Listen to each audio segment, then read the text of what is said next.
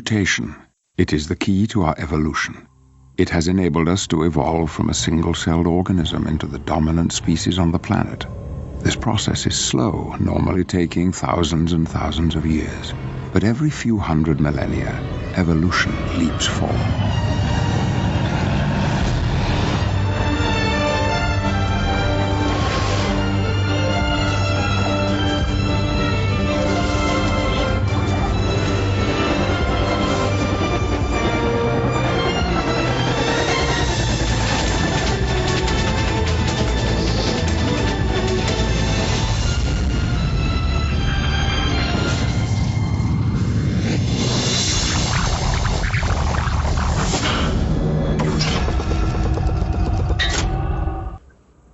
Welcome to Third Degree Burn. Welcome to a new show.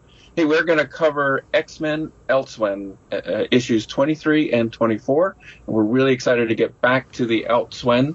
Some really cool stuff has been happening. And I am John Hyatt, one of your fun hosts today. And we have with us Brian Hughes. Hi, Brian. How's it going? Tim Elliott. Hello. And Kirk Greenfield. Hey, Kirk. Good morning. Did you have trouble remembering his name? Okay. Well, I had two names to remember, and so I was which one am I going to pick? Yeah, is it Groenfeld or Greenfield or? Yeah, it's we Greenfield. We go with Greenfield for public consumption.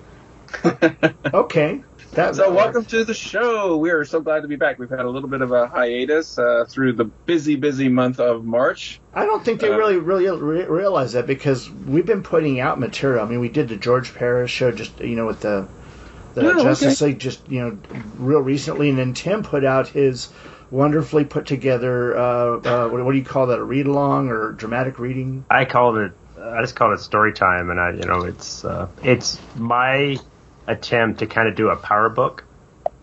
Mm-hmm. That's my inspiration for it. We could cut all that out then. Brian, what's new? News? What's news? Of course, along with our love and a show dedicated to works of John Byrne. Lately, we've been covering a little bit on George Perez, seeing as how he is, terminal cancer and not expected to be with us for much longer, unfortunately. In that vein, I don't even know who it was that put this out. It's the collaboration. It's the JLA Avengers trade paperback that was put out for George, and I believe the proceeds of it are going to a charity of his designation. It's the Heroes Initiative. They're the ones that commissioned it, and I think any royalties that he would have received, he has donated back to Heroes Initiative. Right, and they only printed 6,000 or 7,000 of these. Is that correct? 7,000. 7,000, and so they're pretty hard to get, and yet they're already being scalped on Etsy and eBay. Yeah, and David Thompson, the great podcaster David Thompson, got an issue of it for me and for John here, because we threw our names in the hat as soon as we heard about this, and I just got to say, it is gorgeous. And I'm afraid I will never ever break the seal on this one. I just don't. It's God. I mean, the thing is, I've got the originals, the Prestige Formats one, and this is. It just looks so gorgeous, and that front cover is beautiful. Now, are all the front covers the same? I have to assume they're all the same.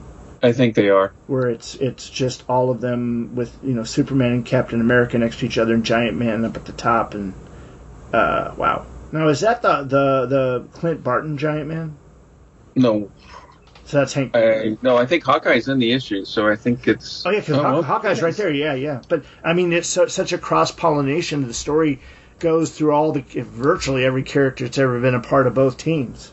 And so, I guess not every character. But, yeah, I mean, it's still got a lot, and I know that the Clint Barton Hawkeye showed up at one point. Or Clint Barton Giant Man, that is. Are these omnibus size? No, it's a trade paperback size. Okay. It just looks like a straight trade paperback.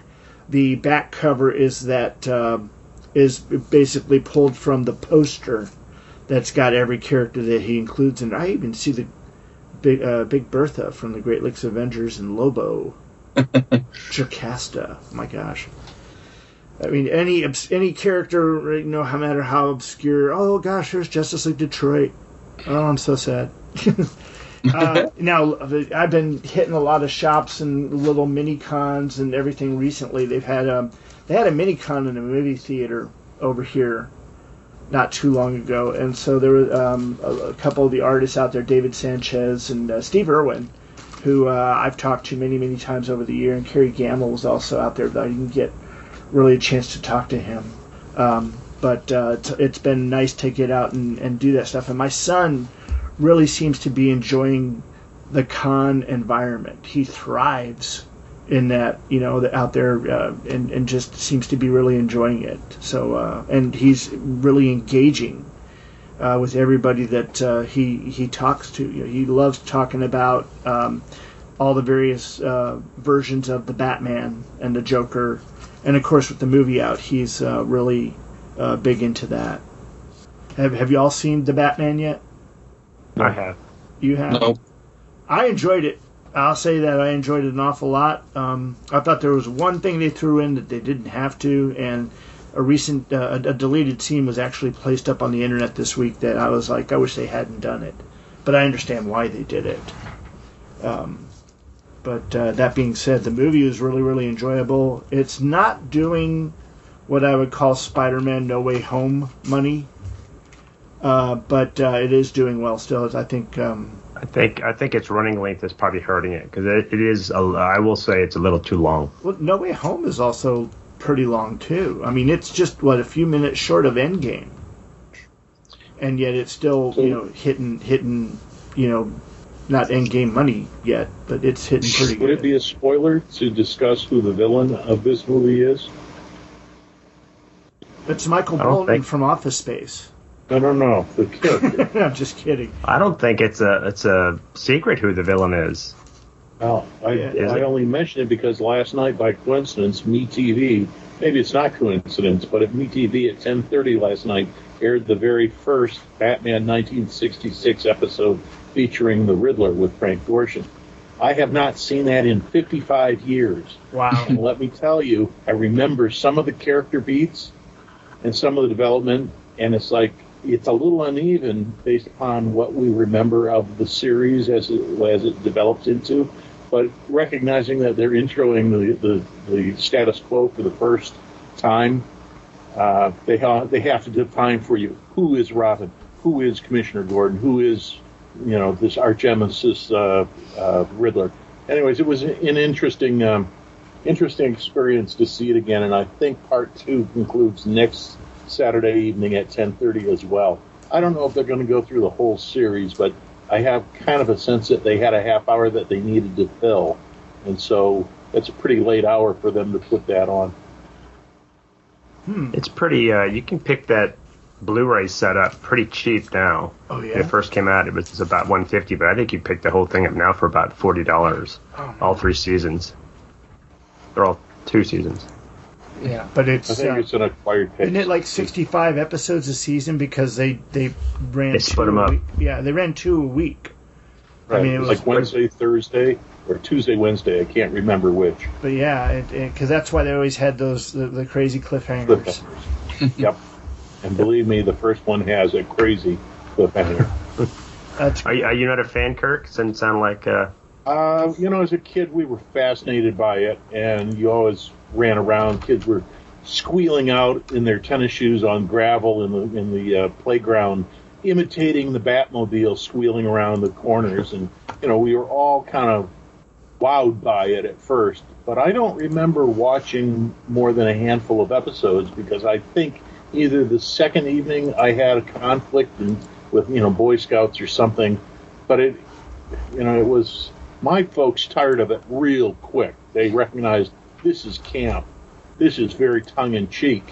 And I didn't know what that was when I was at that age, but I figured it out by watching the series and going, this is not a serious treatment of Batman. Yeah.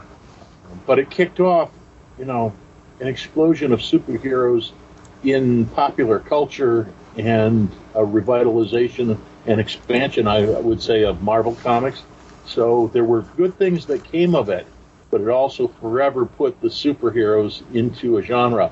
Bam, Biff, and over the top, holy catfish. We'll never overcome that stigma now. That's funny you mentioned that, because I'd noticed within like the last 5-6 years, maybe even longer, that the internet pretty much derides anybody that starts off their stories with the Bam Biff Pow. It's like all of a sudden it's like if someone sits there, for everybody, comic books was always the world of Bam Biff Pow. That they did that for so long, and now it's derided. It's looked down upon. Anybody that does that is still thinking in the past or not realizing how things actually are today. Yeah.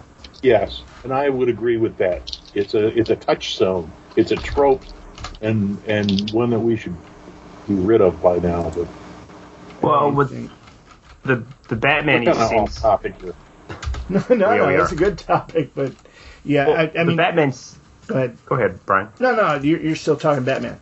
Go ahead. Well, I was just point that it seems to be he's in two categories. He is what was the 60s that, and I don't know what Silver Age DC was like, but I think, and I don't think it was based on that show, but Silver Age DC was pretty silly in its own right.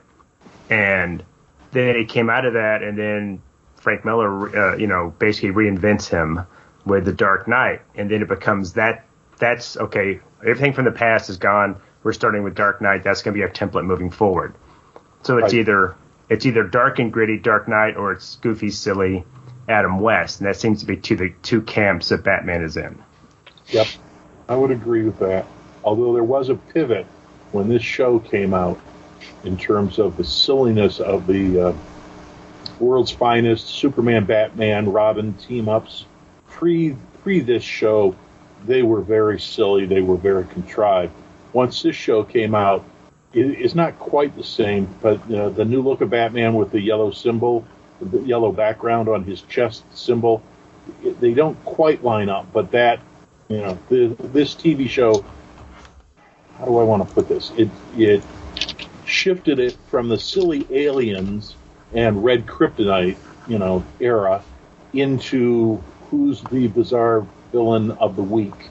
And the Riddler, based on this first episode, suddenly became, instead of a C-lister, he became an A-lister.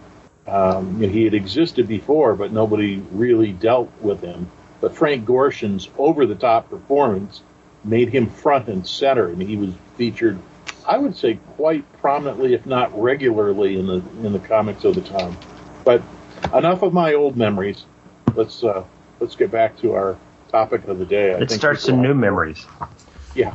Well, it's funny because one of the other things I was going to mention is one of the things I picked up in my travels over the last few weeks was Superman 78 issue 1. And that's Robert Venditti, Wilfredo Torres, and Jordi Belair. I have yet to break the seal on this one. I haven't had a chance to read any of this, but I'm looking forward to it. Have any of y'all read that? I haven't, but I've heard good things about. Aren't they also doing Wonder Woman 75 or 76? That I wouldn't be surprised, because this kind of it would be interesting to see if they would get the three together, or if they're planning on doing that. The Batman 66 and Wonder Woman and Superman of the 70s. So are these stories that are positioned as if they occurred back in those years? Or the vision of the character that was dominant back in those years? Well, it continues the seasons as if they kept going on. So yeah, it's in the format of the movie or the TV series. Either the Batman, they just kind of keep it going. They're drawn to resemble the actors who portrayed them.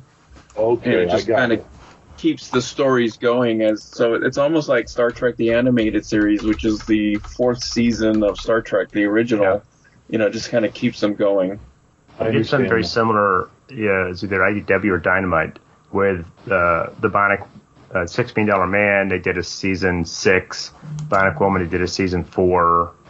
Like Buffy, they did a season 8, 10, 8 or 9 or whatever. something. Yeah, whatever it was.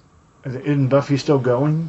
I think it may be. They did it with X-Files. They did another season before they actually came back and did more seasons. But and then another thing that I picked up, just moving us off there a little bit, was the Hercules Prince of Power graphic novel by Bob Layton, Full Circle. And I got that for just $10, so I was happy getting that. It's nice. I've got that. I think I picked that up in a I know con somewhere. I'd probably seen it, but I wasn't really aware of it. I was aware of the 2 4-issue limited series that Bob Layton had done. I've got those, I believe. But I was not aware, not really, I mean, I just, for some reason, just glossed over it. Never really piqued my interest. And I saw it, and I'm like, oh, man, why did I miss I love that? me some Bob Layton. And then the last thing, I mean, I picked up a couple things. There's a new series, Captain Carter, based off of the What If character from the animated What If series.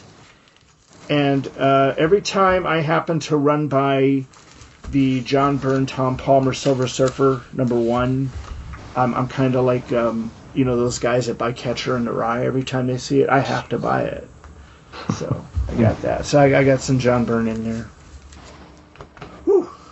All right, so that's kind of, just trying to see what's been going on. Have you all been watching anything really interesting on TV lately? There's so much that's happening. Of course, we're in part of the latest season of The Flash, which has been renewed for another season. But it seems to have...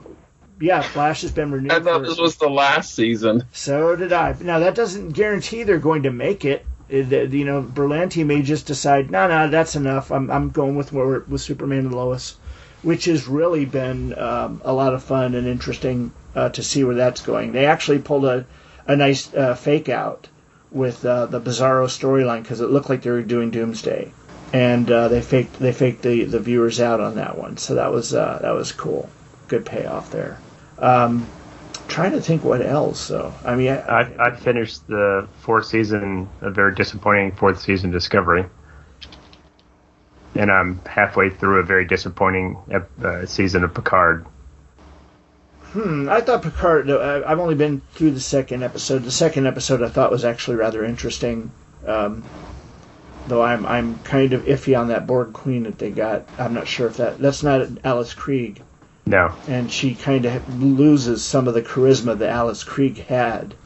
I mean, she was white-skinned. She looked like a goth princess back in the day. But there was something still, I don't want to say sexy. I'm not sure what alluring about her. There was something interesting. And maybe it's just her voice, the way she talks and all that. And she was always sweaty. But I don't know. This new Borg Queen seemed more green and reptilian to me, I'm enjoying it. I'm enjoying the series. I like this. I think she's a good Borg Queen. So, I mean, it's not Alice Krieg, but I think she's doing a good job as a Borg Queen. So, somebody's posting excerpts or 3 to 4 minute clips from that show on YouTube, and so I've been seeing those. So I have a sense of what's going on, although I haven't watched any of the episodes. But apparently Q has slapped Picard. They made a big deal out of that. I get the sense of what's happening, but I'm not sure that I'm up to speed on the whole series. Well, I mean, basically, they said, we've been spending a lot of money on special effects, so let's save some. Let's send them back to the past. And so now they're in the year 2024, so they don't have to dress the sets very much. Right. And apparently that was Stewart's request. He wanted to film in and around L.A. Yeah. That was the weird part when he said, we're going home, or I'm taking you to my home. And so I'm going, what, they're going to France? And they crashed down in L.A. So I thought that was... But this is not a spoiler, but did you catch that, episode 3 or 4, when they're talking about the Chateau Picard? I don't think I'm that far into it.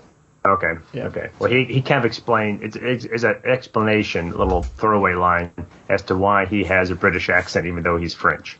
Oh, interesting. I mean, there's a lot of throwaway lines in these shows that are going back to like really, really old episodes of Next Generation, and they even brought up Kirk and Star Trek 4. But that wasn't the only time that they did time travel, was it? Right. Yeah. Have you seen the bus episode, the bus scene yet with the guy with the ghetto blaster? Probably not. That's the most recent one. No, Yeah. I have not All gotten right. there yet. Episode So 4. you just spoiled It's it. an for Easter me. egg. I won't spoil it for you, but it's an Easter egg. You did. I mean, you just told me, guy, and he busted the ghetto blaster. That's enough to. I know they're doing a throwback to Star Trek 4. There's lots Just of wait. throwbacks Just to wait. Star Trek. Yeah, I know. We'll see. All right. So, X-Men, Elsewhere. Is it 23 and 24 we're talking about today? 23, 24. And now, do you have kind of a? I mean, and I'm sorry I bring this up now. I should have brought it up before we started recording. But do you have kind of a bring us up to speed where we are right now? I will try. I have Yeah. my synopsis, but it's because we keep doing these, and this is the book we've covered the most, and only book we've covered it sequentially. Mm-hmm. So we've covered it from issue 1 up to issue now, and these 2 issues kind of do a lot of housekeeping to deal with so many of the previous plot lines. In a nutshell, up till then, an evil Magneto from another universe has crossed over into ours with his version of evil X-Men. We call them all X-Men. I call them Mirror X-Men. And they apparently devastated their world, killed all the heroes, most of them. Jumped to ours. We're trying to do the same thing, shenanigans ensue. There is lots of punchy, run. There's fighting. And then at one point, the X-Mansion is basically gutted by Pablo as he, with his vaguely undefined powers, rips up all the metal and plastic and glass and everything, kind of as a tower of carnage. It goes up and Tornado. It was like was it a tornado? It felt like a tornado or a heavy storm. Yeah. Yeah, it just kind of erupted. And in the process, one of the Magnetos escapes. We saw that last issue. And we tried to catch him, or I think Angel tried to catch him. And the other, one of the evil Scott was killed by one of the Magnetos. Some of the other evil X-Men are injured and captured for the most part. And then the Shi'ar showed up, and that's kind of where this is picking up, where the X-Men are trying to get to. Kitty and one of the other Imperial Guard Astra has been merged because they both have similar powers, and they've been trying to separate them over the last couple issues, and now they've managed to physically separate them. Now they're having some problems with separating their minds. So we're going to pick that plot up. We're going to pick up the plot of where the evil X-Men are. We're going to pick up some of the plot of what one of the Magnetos is doing. I'm sure I'm forgetting something. One of the Magnetos is dead. We find that out. We find that out in this. Yeah, we find that out in this one. Well, in the flashback, right? One of the Magnetos, and we don't know which. And just to give everybody a reminder, the reason why the Alt X-Men ran to this universe the way as quickly as they did was that they were being chased down by their universe's Thor, who was on a vendetta to get them after he. Right. After they were on destroyed Asteroid the Avengers, M. yeah. Right. He was using Nightcrawler as hooked up to some device that allowed them to hop dimensions or hop universes. And we should point out that on that world, Xavier was not just crippled by Eric Dredd, he actually died. So he never formed the X-Men. So that Magneto broke into the X-Mansion, got his files, looked at all the mutants that he had collected. He went around and collected them up, and we find that he had implanted a chip in their brain that he could kind of control them. So they were all evil versions. There's evil Beast, there was evil Angel. Was there an evil Iceman? I don't think so. There was Angel Jean. There was evil Iceman. Yeah. Was there? Yeah. Scarlet Witch, Quicksilver. There wasn't evil. There weren't evil. It was all evil versions of kind of the original X-Men, not any of the new X-Men. Right, and then Toad and Mastermind had gotten killed during their battles before they left there. Right, when they were on Asteroid M or whatever. That was off screen. I mean, they just talked about it, but yeah. Yeah, and Nightcrawler dies in the process of jumping them from one universe to the other. But then we meet the other Nightcrawler, our Nightcrawler. who has recovered from the hospital and now has made it to the X-Mansion. And I think that's it. I think good recap. Join us next week. It's a little convoluted. It can be, but these two issues kind of try to put all the pieces back in place so that we can move forward with. He's got a few new threads forming here that we'll see that are going to progress into the upcoming issues. So yeah, it's kind of overlapping. And just in case you're a new listener, because we actually do seem to have a lot of new listeners as we've expanded our net a little bit in Facebook and other areas. And if you've been living under a rock for the last couple of years, this is based on John Byrne's X-Men Elsewhere fan fiction that he's publishing on his own website. We've been covering it issue by issue since it's been out. This is they're up to issue 32 right now, or 33, something like that. Yeah. And of course, we're covering issues 23 and 24 today, so we're hitting that 2-year mark that he made it to a year ago. So he's been doing it for 3 years now, and it's been of course Byrne penciling these full tight pencils of every issue. He's doing it with the intention of it not being inked. And so if you haven't read this, you need to go out to Byrne's website, byrnerobotics.com, and go to the fan fiction section. You don't have to join his website in order to be able to read this. You just have to join it if you want to comment. And that's a whole different other thing there. You can also pick him up on Burn Victims, correct? Don't they download them and put them? Nope. No, not anymore. They don't do that anymore? They will. Okay. They link to the Byrne Robotics. Yeah. So. Okay. John Byrne had made a comment a while back about his displeasure at that, because really, I mean, while this is not illegal, what he's doing, since it is considered fan fiction, any kind of distribution of it is forbidden based on the rules of the website. So, I mean, legally you should just be getting it here, going to the page and looking at it. Now, that doesn't stop people out there from, pulling each page as a picture and turning it into a little CBR, because that's very, very easy to do. And if you look on the files section of of the Burn Victims Facebook group, you'll see that virtually every issue has been collected there. And now, of course, out on eBay, there are people that are collecting all of them, printing them, and selling them as trade paperbacks.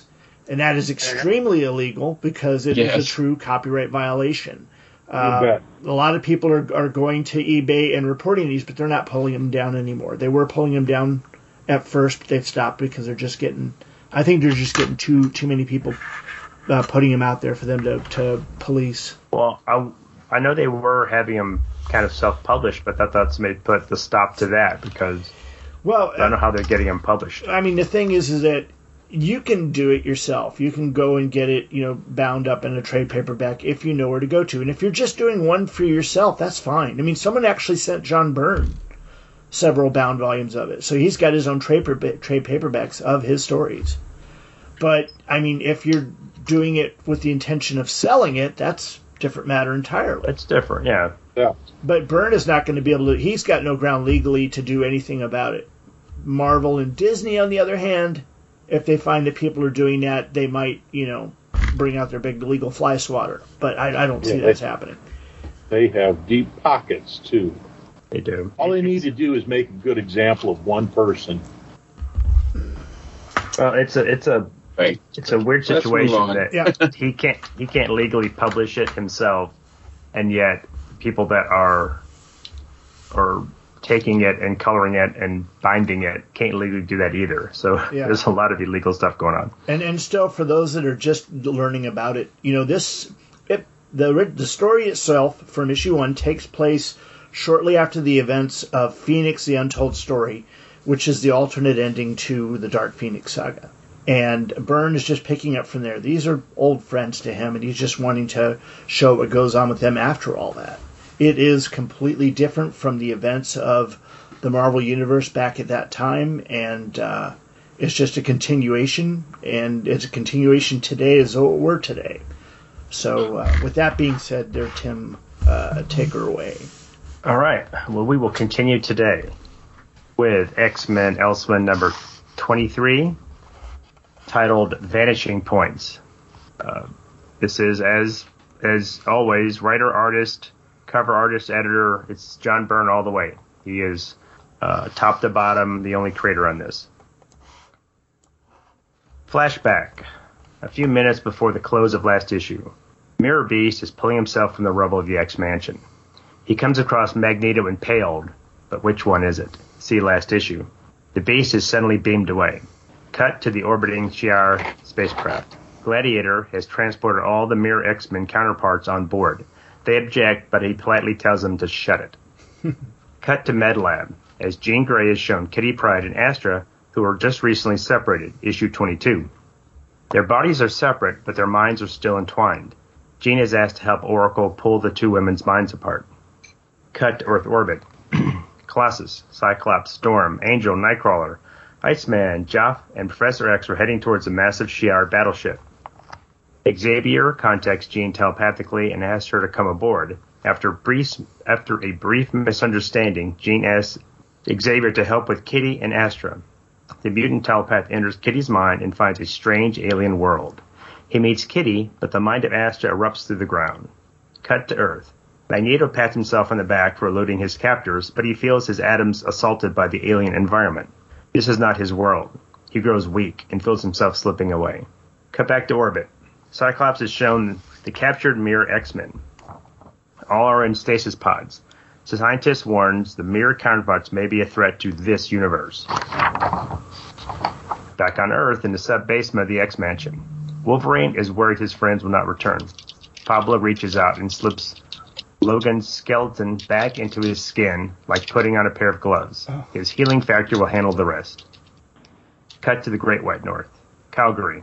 Dr. Tu Youngman, a.k.a. Shaman, is discussing a patient with his colleague when he feels a disturbance with Logan. He excuses himself and contacts James Hudson, a.k.a. Guardian. Cut back to the mind of mostly Kitty Pryde. Astra's astral form is on a rampage. Xavier and Kitty are joined by Oracle and Jean. Jean grows in size to match Astra's form. The two women clash, and Xavier and Kitty try not to get trampled. They reach out to the surrounding mines, and he tries to stop the fight. In the real world, the energy levels continue to grow, and the intrinsic balance between the two universes rises. Breach alert. Implosion imminent. Separation is complete. Xavier pulls Kitty from the table as the ship is rocked with energy waves. They must evacuate. The X-Men board their Sentinel ship and leave the hangar bay. They try to head back to Earth, but the controls are frozen. The Shi'ar ship starts to glow. Cut to Muir Island in Scotland. The X-Men's Blackbird lands, and Banshee, Alex, and Polaris are greeted by Moira McTaggart. As the two couples embrace, they witness an explosion in space. To be continued. Whoa, that last image. But we'll talk about that in a minute. Well, thoughts, opinions? Well, he teases us with a reveal, but he doesn't really answer questions. For example, the Beast examining the corpse of Magneto says, wait, this isn't, and immediately gets transported away before he finishes his thought. So, it's open to some interpretation, but I guess it's pretty clear what's happening. Yeah, he's saying this isn't my Magneto. So this is the younger Magneto of the current X-Men universe, and not the alt Magneto. Yeah, and I think that's pretty clear when you see Magneto, and you see it looks like he's kind of phasing or fading away or something. Yeah, because he's not, his atoms are not syncing with our atoms. I tell you, these first couple pages really, there's so much in this issue that screams Neil Adams. But I like how the Beast, you can tell that his shoulders are still dislocated as he's trying to find his way through the wreckage and everything. He actually looks like he is in great physical pain every step he takes. That's a great panel there on that page. And you could even just see, even his arms just look like they're hanging there useless. Yeah. Is there an anchor around his wrist? Is that an anchor? Or gauntlet or something? He's got claws. They're like Wolverine's claws, actually, but they're on those wrist gauntlets. Okay. Yeah. And then the next page, this looks like something from the Neil Adams, Tom Palmer days with the battles with the Sentinels. Is what it's like with everything that's going on there. I know this is taking them up to the Shi'ar ship, but That's what it makes me think of. And I don't think his Iceman has ever looked better than he does in that one panel there at the top right. That is really cool. And then, of course, dead Cyclops down there at the bottom. That's, mouth open. He done. Yeah. His head was crushed in the last issue by Magneto. Yeah. And this is a lot of it. Byrne has been doing this. We've talked about this the whole time he's been doing this. He does a lot of jumping back and forth. He will start like, oh, this is an hour ago, and he'll catch you up. So he's jumped, and you could tell by the way I was reading, it was cutting here, cutting there. So he jumps back and forth amongst all these groups. He plays a little bit with time, but it's to me this issue does two things. It helps separate Astra and Kitty. Yeah. And it basically puts away the other X-Men. Okay, I've took him out. I played with him. I'm done with him. I'm going to put him back. I still we'll find out he puts him back. Don't understand why the Imperial Guard at any point would think that this Jean Grey has any knowledge of Kitty. Why wouldn't just go for Charles? I mean, for the sake of the story, it happens, and that's what it is. It seems almost like it's so that, and that's kind of a running joke, that Jean is constantly telling people, that wasn't me. I wasn't involved in that. That was a clone of me or whatever. Yeah. So we get that recurring theme over and over that, I'm not the Jean you're talking about. And this one page, it looks like Tom Palmer had a lot of influence on what Byrne did there, especially in that panel where Jean sitting there looking at Kitty, the bottom left panel. Tim, should we just put a line in there somewhere that says, "This isn't the Jean you're looking for"? Exactly. Yeah. Well, I kept thinking of, if everybody's seen the Mel Gibson movie Payback, where he's trying to get his money back, and these guys have stolen it from him, and they're constantly thinking they owe him $140,000. He's like, no, it's only $70,000, and that's the recurring thing. So he's or she should have a T-shirt that says, "I'm not your Jean." Now the Vanishing Points, I don't want to call it a splash page because it's actually two images. Though that very first image where they're in the Sentinel shuttle in space and it's all those characters, it almost looks like a George Perez kind of image. It is it is a shame that if Byrne has really said these are really not meant. I mean, they are typed pencils. Yeah. If they are not meant to be inked, it's a shame, because he has really put in one. The last couple of issues, he's just had his fill of argle-bargle. So he's drawn so much rubble. And with this, he's just drawn, not only has he drawn multiple characters, but he has drawn some really intricate, when they're in orbit, we get what looks like some Kirby crackle behind the ship. That's right below it, the ship, when they're approaching the Shi'ar ship, and Scott's looking back at us.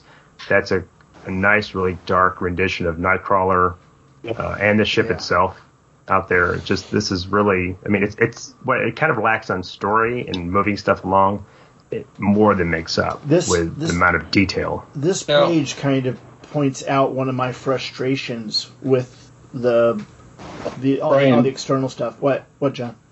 Before you move on, sorry, pin that thought, because I wanted to catch this before we got too far away from it. Now, you said Byrne doesn't intend this to be inked, but I thought that was one of his things that he did say, is that he wanted inkers, the different people, to have fun inking it, which is why he was making such tight pencils, so that people that do love to do this kind of stuff could have fun inking it and showing off all that stuff.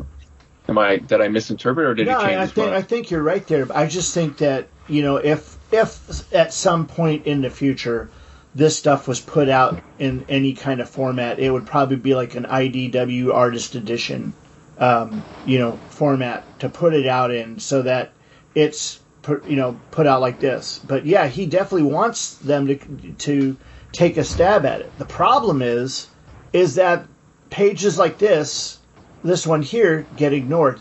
I have not seen an ink version of this page. And most of the inkers are going out there and they're cherry picking the pages that they want to ink. Now, if I'm getting that wrong, please somebody correct me, because my biggest frustration here is that you cannot collect any one full issue of anybody's inks on all the pages. It's just not happening. And yeah, I don't think there's anyone that's inking full issues. You're right. They're just kind of picking pages or panels and whatnot. Yeah. And again, a page like this, for whatever reason, I think that the level of detail that's necessary for something, especially when the figures are that small, it would need someone like Romeo Tanghal or Larry Malstedt to go in and be able to ink it and make the characters distinctive enough. I think maybe to your point, John, or Brian, Byrne does not plan on inking it himself. Right. It's just, but yeah, you see a lot of these out. There are a lot of people that will take these pages, ink them, color them, some of their own style, some try to kind of capture Byrne's style. But it's nice because it gets his stuff out, it gets it circulated, it gets, keeps him in the zeitgeist, it keeps people talking about him. Yep. Which is good. I wish more people were covering it. Yeah, it's like it's like if anybody else could cover this and maybe get more exposure for it, maybe that would help raise it up to a higher level. I don't know. I mean, we're trying to give it as much coverage as we can, but I think it deserves more than that. So, well, because it is. I'm looking at this splash page, for lack of a better term, and something has just occurred to me. We have basically two panels here, and the bottom one seems to be an insert. If you look at the dividing line between the panels, there's this sort of unnecessary additional border that has been added to the bottom one. All you really needed was a diagonal line. In fact, diagonal lines being reminiscent of Tom Palmer and Doctor Strange and the really weird stuff that went on for the year that when he split off in the split books. But what I'm saying is it could have been handled with just a diagonal line. But instead, he's got a couple of vertical additional dead spaces on the left and the right. And I don't know about you guys, but I find that fatiguing after a while to watch, to be reading an issue or several issues and have bizarre panel, not angles, layouts, but panel borders and odd pieces laying out. I find that very tiring. When Byrne did the 10th Circle and Doom Patrol and some of that stuff many years ago, I think that contributed to reader fatigue. I just think even the X-Men, the Hidden Years, a little of that goes a long ways. So that's my comment. I don't find it a problem at all. I think, to paraphrase or to rip from Chris Claremont, it's part and parcel of what you get when you read, this type of story, whether it was Byrne or Cockrum or Adams and Palmer or any of the other artists that came in, even John Romita Jr. You saw stuff like this. The layouts and the division between the panels was always something that they tried to make dynamic, just so you could follow the action. And this doesn't seem like a pace. It seems like it's intentional, just because of the other pencil lines that are in there and how it's erased and such. But again, that's just, I think it's part and parcel of the way that these stories have been done over the years. Yeah, don't get me wrong. I think this is a beautiful page and it's beautiful artwork, but it's the panel, not layouts, panel divisions. Yeah.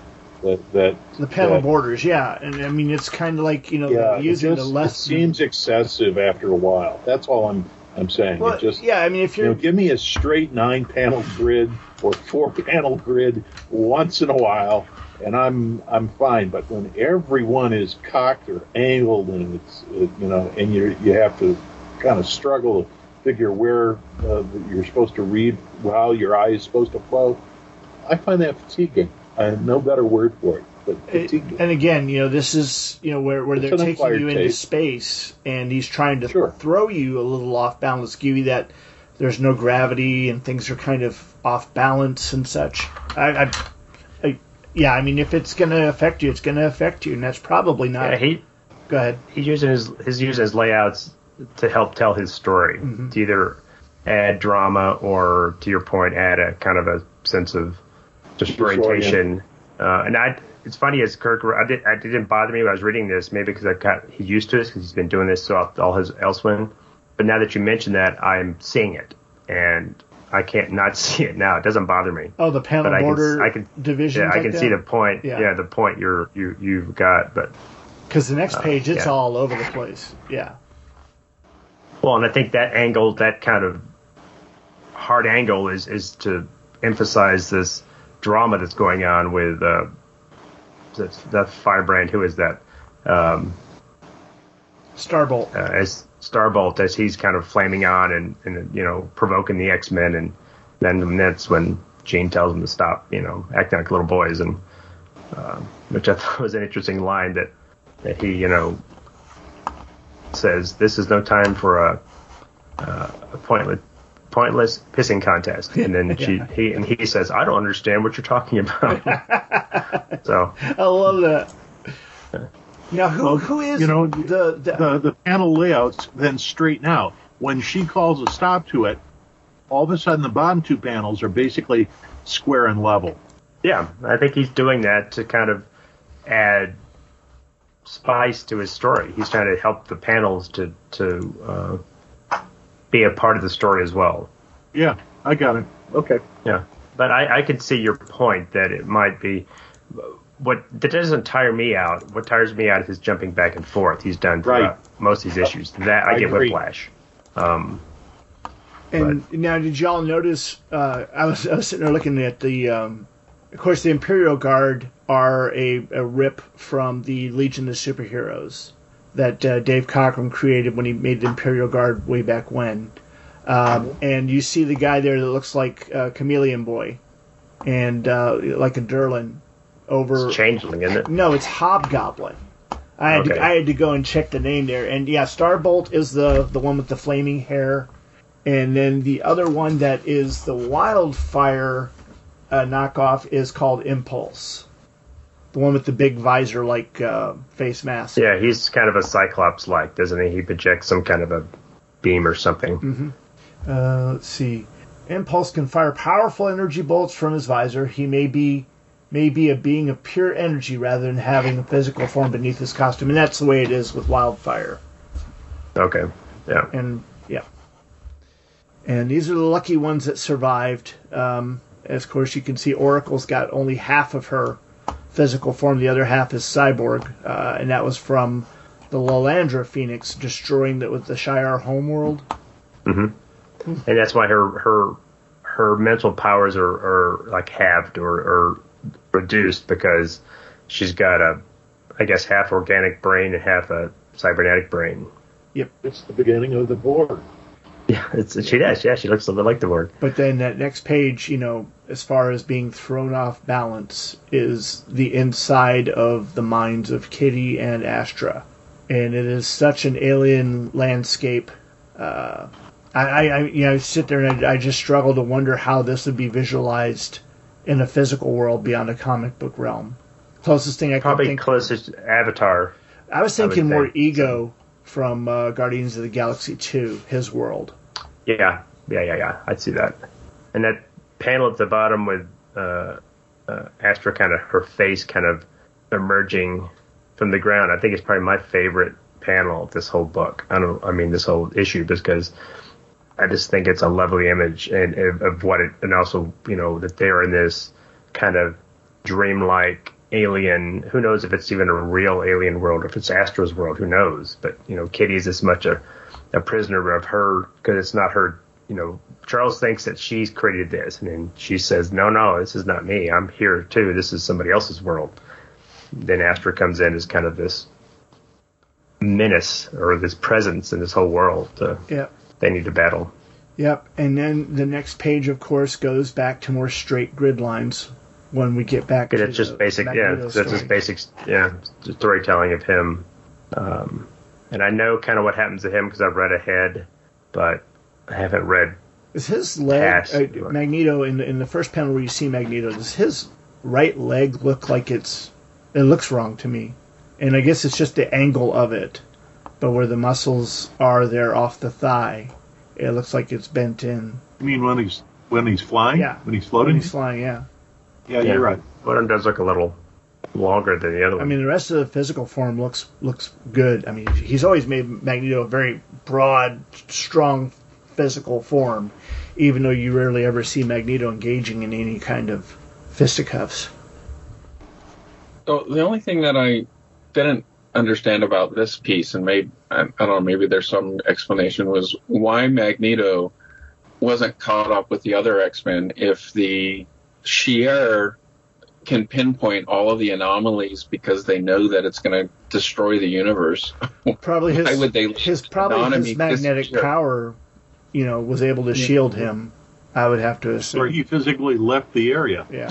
Yeah, but you would think they knew he was there, so they would have. I mean, they would have to have the blip somewhere on the planet. I mean, if they know that that they're gonna dismantle reality, I wouldn't think that physical location would matter in this point. They would be able to tell. Well, it's where obvious they all were. they're not getting everything that they think that they should get, because even they have not tried to recover the dead body of Nightcrawler. Yeah, and that was the other thing. Unless because he's dead, I don't know. Yeah, but I maybe still because think he's that dead, would have it doesn't mattered. do anything. But They grabbed Cyclops. yeah, Well, Magneto That's true. says there are countermeasures I can take. So I don't know if that means he can somehow slow this process down, or he can mask his signal, or do something that maybe hides him from their sensors, or knowing what happens later, if anybody's read ahead, and I don't want to spoil it, maybe that is an explanation. Yeah. And I just thought it was odd. But those explanations do kind of help make sense. Yeah. So what's happening to his hand in the last panel there? looks like it's When I dissolving. feel my form beginning to slip away, is he Starting to fade away back to his own reality. This is what I interpreted it. or somewhere in between the two, probably. Yeah. Because We don't- yeah, I mean, we don't somehow know his what- being there makes him a danger to the very universe itself, and so I don't. Which is think- odd because maybe because they're in stasis, but they don't seem to be having the same problem. I mean, obviously their presence there is causing some kind of as we find a rift or an energy imbalance, but they don't seem to be. That's why I thought maybe this had something to do with actually what happens to him later. But then we get a lot of an exposition dump of, where they've got all the other X-Men in stasis, and that there's going to be Cyclops sees his dead doppelganger, It looks and like then we hop back. It looks like they put Beast's shoulders back in order. Yeah, Yeah. and Andrew looks like he's kind of scrunched in that tube's not quite big enough for him and his wings. But yeah, they say right here that Cyclops' the dead body is still a threat to the survival of the universe. So Nightcrawler's body has got to also be a threat, and there's no mention of it. But we don't know they didn't grab it, and they're just not showing it to us. right? They're showing Cyclops as his body, and that allows them to say, well, there's still some kind of it's kind of like they're foreign bodies in our universe, and our universe is trying to push them out. Yeah. And Now then we go, we go back to Wolverine and Pablo, and I don't know about you guys, but looking out on Facebook groups, the Pablo storyline and the Ashley storyline seem to get groans from anybody and everybody that talks about them. Again, happy people don't tend to sit there and comment a whole lot on things beyond, oh, this is beautiful, this is great. Whereas the dissenting opinion seems to speak the loudest, and so you hear a lot of people just being critical of this. Well, is there anyone who really is thrilled about Pablo and Ashley? I mean, I don't hate them, but I also really don't. Right, but I'm not interested in them, and it kind of seems like, oh, we need a quick fix. So there's Pablo or there's Ashley. So it almost seems like they're these. Right, but who's the audience? I mean, is Byrne only supposed to write and draw for an audience of 40 and 50-year-old men? Yes. Oh, sorry. Did I say that out loud? But No. I mean, can't he? Brian, I'm not talking about his audience. I'm just saying I think this is why people don't like the characters, because he uses them as the quick fix to wrap up the story. Well, yeah, when there's it that. gets to the last of the pages, rather than actually creating something interesting with them, like when Kitty Pryde was introduced. I think you hit it right on the nail right there, John. Yeah. That Byrne he's not supposed to write to 40-year-olds. He's not necessarily supposed to write to us. He's supposed to write a good story. And I don't think he has utilized these two characters in any interesting way. He introduced them. They exist. You know, Pablo has vague powers that he can kind of step in. To your point, he's like does this machina. Yeah. He can step in Exact words I was thinking. fix this thing when he has to. And I just keep waiting. To your point, John, it's like I'm not interested in him at all. If they disappeared, I would not miss them. I'm thinking that Byrne is going to try and introduce a concept with Pablo, not along the same lines of, but something that will stretch your understanding, like he did when he showed Galactus at the trial of Reed Richards. You know, he's gonna hit us with something with Pablo that's gonna make you go, oh. And I'm just waiting for that, but it's taken too long to get there. I agree. It's a long. But even Byrne himself has realized that, you know, that this has gone on a lot longer than he originally, you know, he thought it was going to go maybe 20 issues, and now here we are, well over 30, and really he doesn't show any signs of stopping. He keeps coming up with storylines and different directions that he wants to go, and because of that, you know, these little plot lines and such are not progressing as quickly as you'd hope they would to fruition. Now, fortunately for the Shi'ar and the Alt X-Men storylines, he's moving those along and pushing past them. I mean, so I said that with these two issues are a lot of housekeeping. Yep. It's a lot of putting toys away and bring out some new ones. Which is nice. I'm glad that, you know, he used these to kind of buffer that up before he introduced the next direction, which is moving along interestingly, and then it just kind of like, so yeah, it's good to kind of get these little wrap up. I miss those types of issues where you had sort of those calmer issues in between the big stories that kind of epilogued and then set other things into motion, which I think that's a good format of a series storytelling. But here's the other thing I find real interesting. Whenever you mention Pablo, for a lot of the readers, there's an eye roll or a groan or whatever, and yet he has done nothing different from Baby Yoda on The Mandalorian. That's true. And Baby Yoda is like universally loved by everybody. Well, Baby Yoda's being seen by more people, and let's face it, he's cuter. He's cuter than Pablo. So if they get the right actor to play Pablo, it'd probably be better. Or if they, I guess. I mean, yeah. I mean, it seems like he's setting up this kind of relationship between Pablo and Wolverine, and he's trying to. And I know this is not spoilers, but later issues following this, he kind of retells his origin of Wolverine. Yeah. And so I don't know if he's trying to. It's almost like Pablo's going to be his sidekick. Or you don't recall their last interaction, then, do you? But that's forthcoming. That hasn't happened. Yeah, I've read those, but I get them mixed up in my brain, so I have to reread them. But this basically just puts Wolverine's. I mean, he basically got his jump scare scene, which was a couple of issues ago, where Wolverine gets his metal claws ripped from his flesh in a very violent, gory scene. And here he gets put right. You know, he's sitting there with his just dangling flesh and his metal arms, and then Pablo just, you know, with a kind of a squelching noise, puts them all back together. Glorp. I want to know why that wasn't tinted red like the original one. That would bookend the two images. It's not as dramatic, I think, but this is Wolverine's body had healed up things so that there was no more blood dripping around or anything like that. So there's going to be as little blood as you might imagine while the body. But wouldn't Wolverine's skin heal around this metal, so that when Pablo did this, he'd have to rip the skin anew to put it over the adamantium? If it's been hanging loose like that, I think the healing would have started healing with the. But there's something more to it, because you don't get any sense that Wolverine himself was in any sort of pain from this. Right. No, I think that's from Pablo touching him. He does, somehow he's because his brain is still a little fried. We'd say that his brain got cooked, and then he slowly was regaining his memory and his. I think that his cognizance. If what's coming hadn't happened, his memory would have eventually reformed anyway. Yeah. But that's just an assumption. Which is the groundwork that he lays here, because we cut to Calgary, and I always love it when he brings in Alpha Flight, and we get Michael T. Youngman, who is a doctor, and he senses a disturbance in the force. Exactly.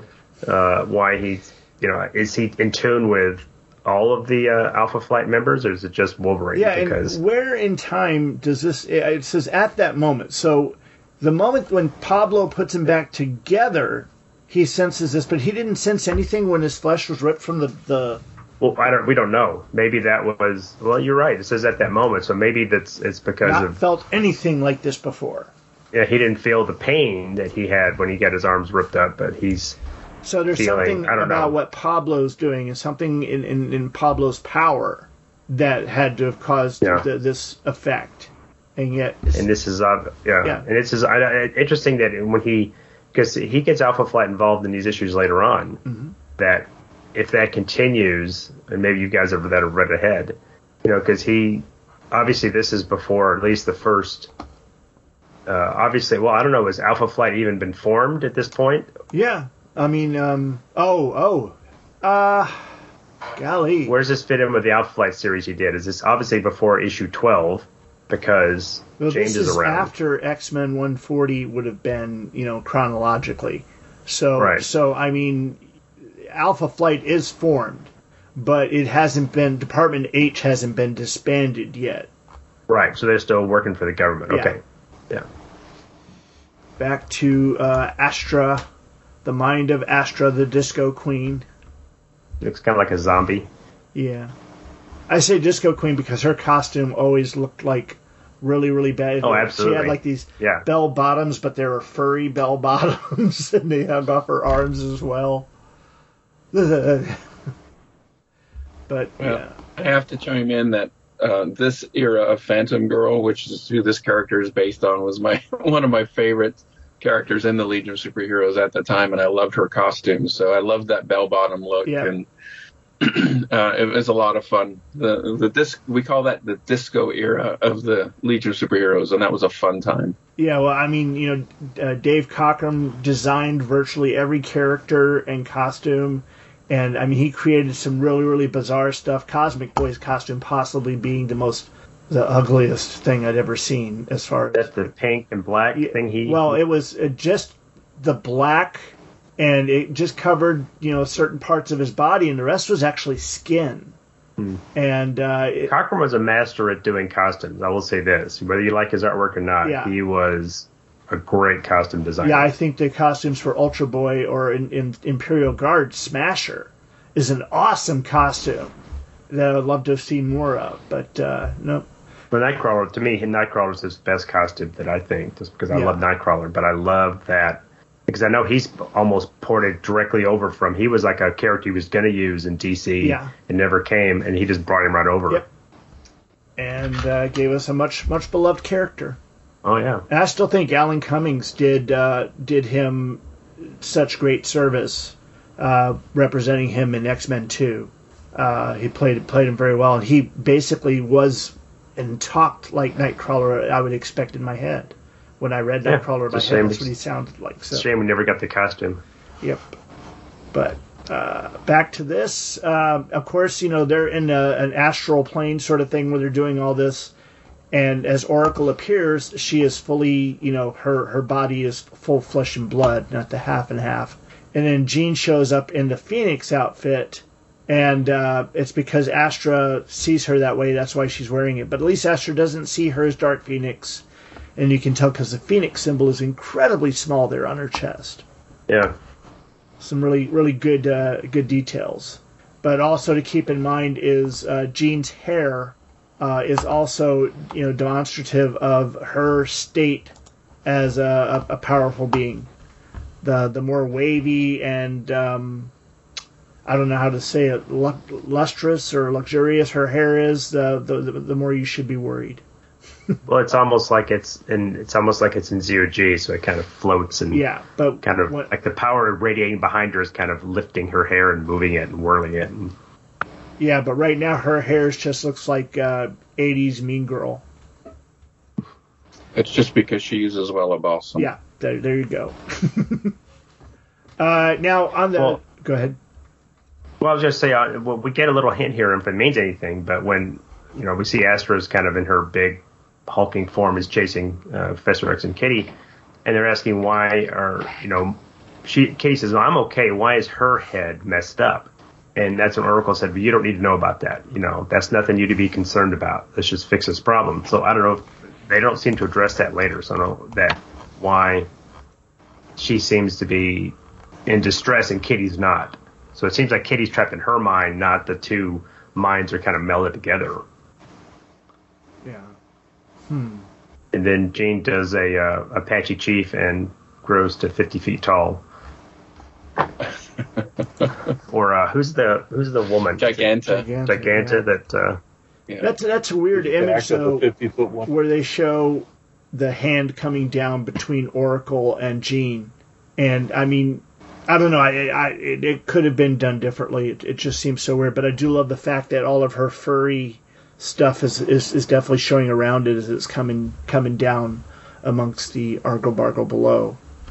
Though the lettering on the shroom, and it must be taking some strong shrooms, looks a little odd. It's like it's photoshopped in.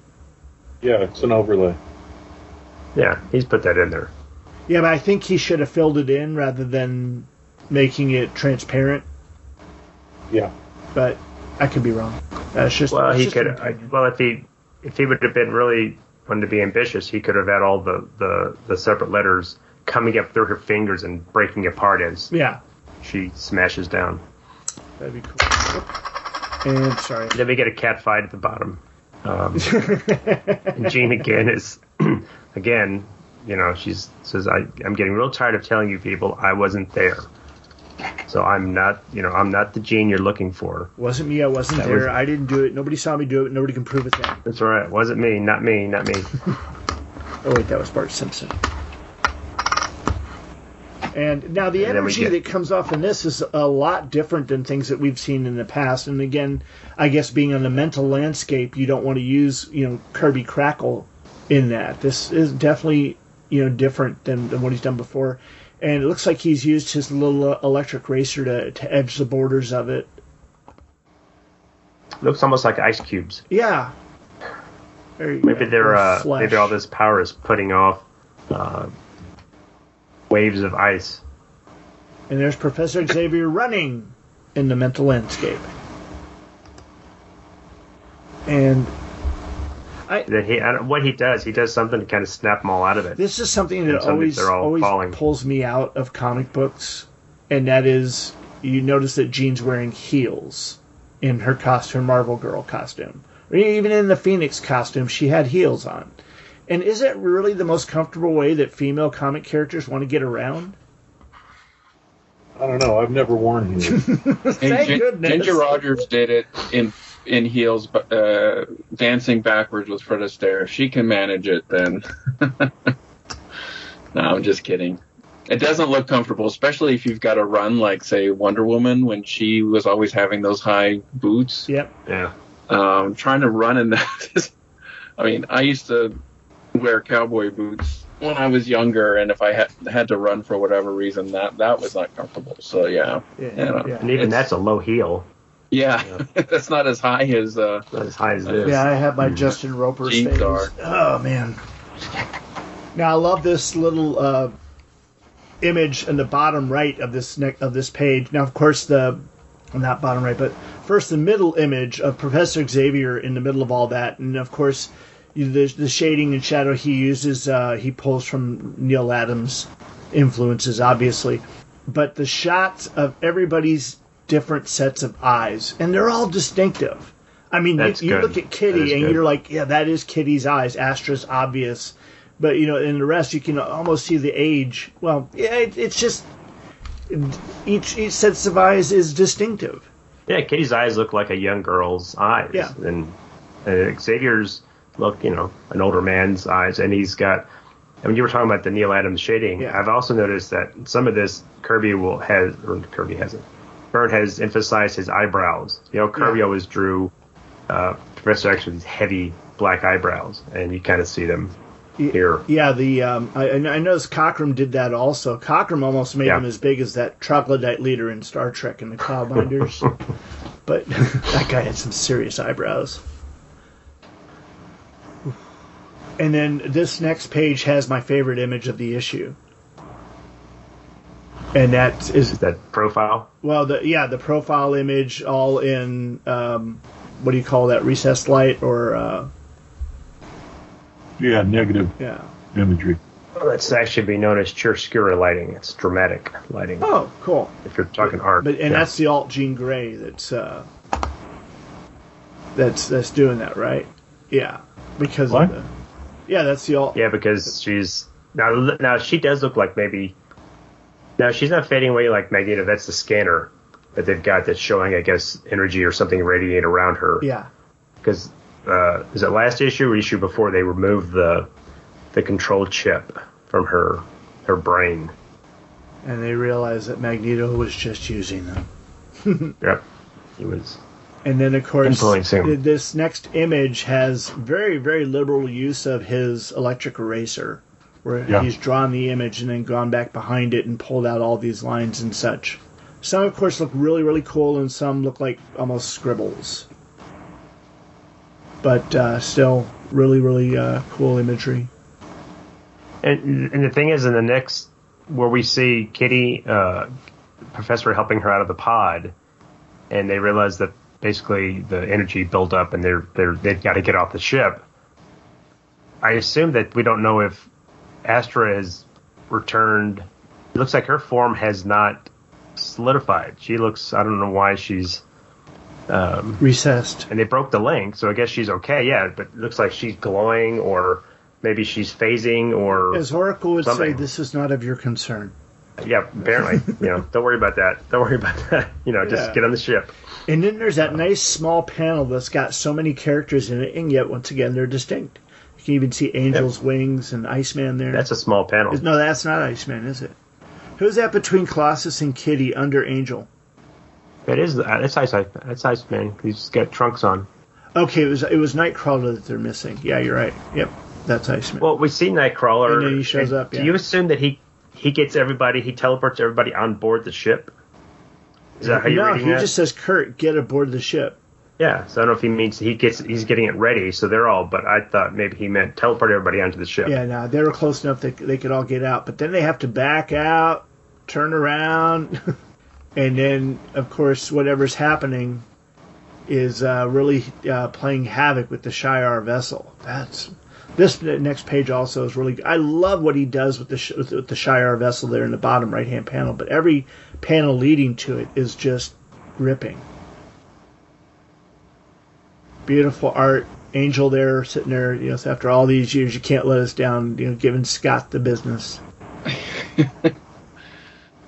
Well, this kind of harkens back to what I always thought Kirby was a master at. When he wanted to do a bright light, he would represent it with usually like a white panel and maybe just some black dots. Yeah.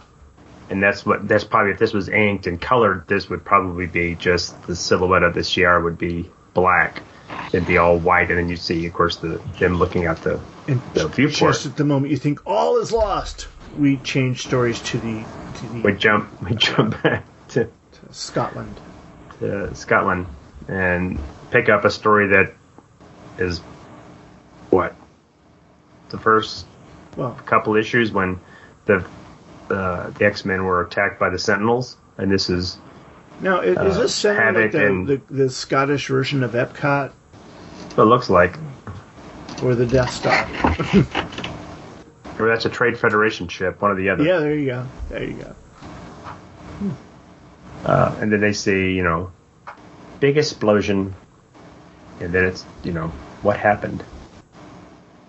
Yeah, that's a big explosion in space. And, of course, that last image of the Sentinel ship coming in, one of the many almost what do you call it? Infinite supply of Sentinel ships they have. Yeah. I guess Byrne did that. I wonder how he's done that. That doesn't look penciled.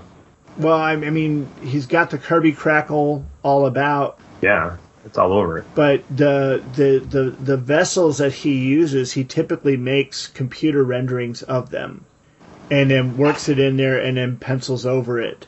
So that's probably that image was photoshopped in, and then he just added his flourish and flare to it. It's still gorgeous. I really, really, really like that image. But that right there is that issue. Which one is that? Was that 23? There's We 23. still have one more to go through. Do we have enough time? I mean, we've kind of. Yeah, I think we can move through. We I pick up wrote the pace a my little. synopsis. I'm going to read it. I worked hard on this synopsis. Okay. You did. You did. And with that, John has to bail out along with to the alt mirror universe. Oh. He's been the alt John all this time. Been alt John all this time. I'm about to destroy the fabric of the universe with my presence. Wait. Okay, so let me ask you this. Do you have a goatee? I do, actually. Oh, wow. Oh, he is Mirror John. Well, I've been Mirror Brian for like 20 years then, so. My wife won't let me shave off my beard. My goatee. Well, it's been fun. The next episode or the next issue, I really think is the best of of that storyline. It was really a good one, and it just has a lot of great shots, and it has Thor spoilers. It's got some good Thor scenes in it. Aptly titled Yeah. Mirror, since we were talking about Yeah, there's some great. It's a great episode, great issue. So have fun. All right. Well, take care, John. Well, you wish All right, you John, could you be stay, nice. John. We've got Thor. Take care. Bye. Okay, Tim, so you want to get us into this one? Yep. I'll get into Elsewhere number 24, entitled Mirror, Mirror. Is it Mirror or Mirror? Mirror. It's Mirror/Mirror. Oh, yeah, you're right. It is. It's Mirror Rorim. A tribute to the Star Trek episode. My brain filled that in. I never saw that he did that. Okay, Mirror, Mirror.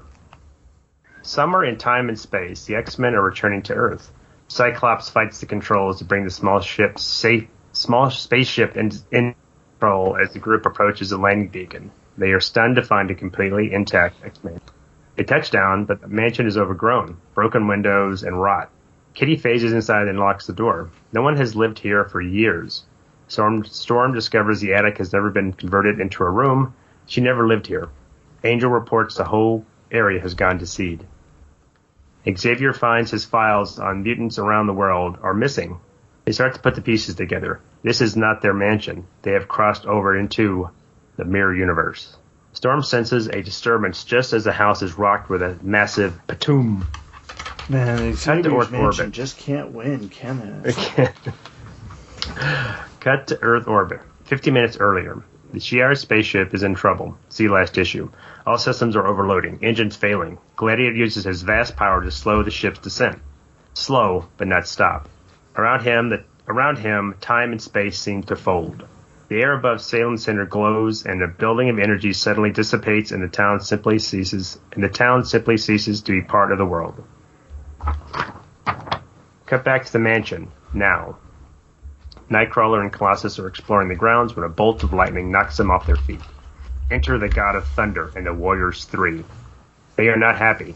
See issue, and I didn't fill this in. See the issue where they explain that Magneto left his world. A misunderstanding scuffle ensues in true Marvel fashion before Jean and Xavier link minds to explain. One telepathic conference call later to explain they are not the evil mutants that devastated this Earth. Thor ceases his attack, but is suddenly attacked by an enraged Gladiator. These are not the evil Donnybrook mutants you're looking for. Okay, sorry. The Donnybrook begins again, and the mansion pays the price. Kitty phases through the floor with Xavier before the roof crashes in. They discover no high-tech basement, no danger room, no evidence Xavier ever formed the X-Men. The Master Telepath blasts the area with powerful blasts of mental energy. Kitty and he phase through the ground to find the group has stopped fighting. They understand the mutants mean them no harm.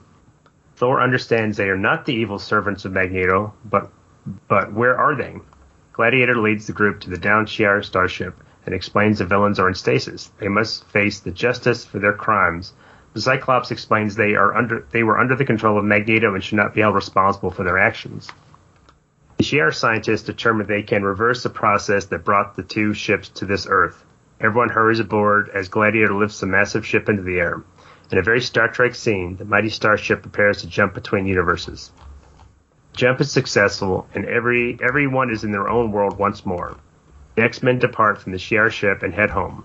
Cyclops mansplains the mirror X-Men created an instability between the two universes.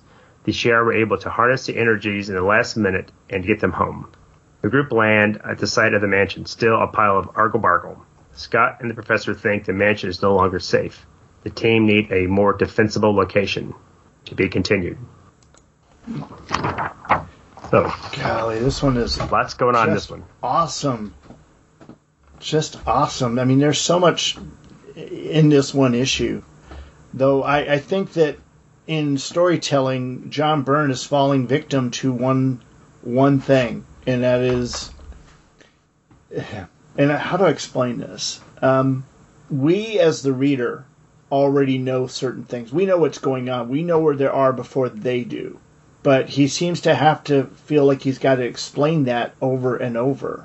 That they don't understand where they are. That it seems to... Each issue is somebody's first issue. Yeah, but, the thing is, in that episode, the issues where they fought the new Sentinels, the enhanced Sentinels that Shaw created, Cyclops figured out what was going on, and yet he had to sit there and do several pages of Cyclops discovering and rediscovering it is, even though he had already said, that he knew what was happening. And here, they already have an idea of what's going on because they're aware of the Alt X-Men and all that, and it seems to take them too long to get there mentally where they should be. Yeah. Yeah, I agree. And I understand it may be for the reader's benefit, but it was just a little too much.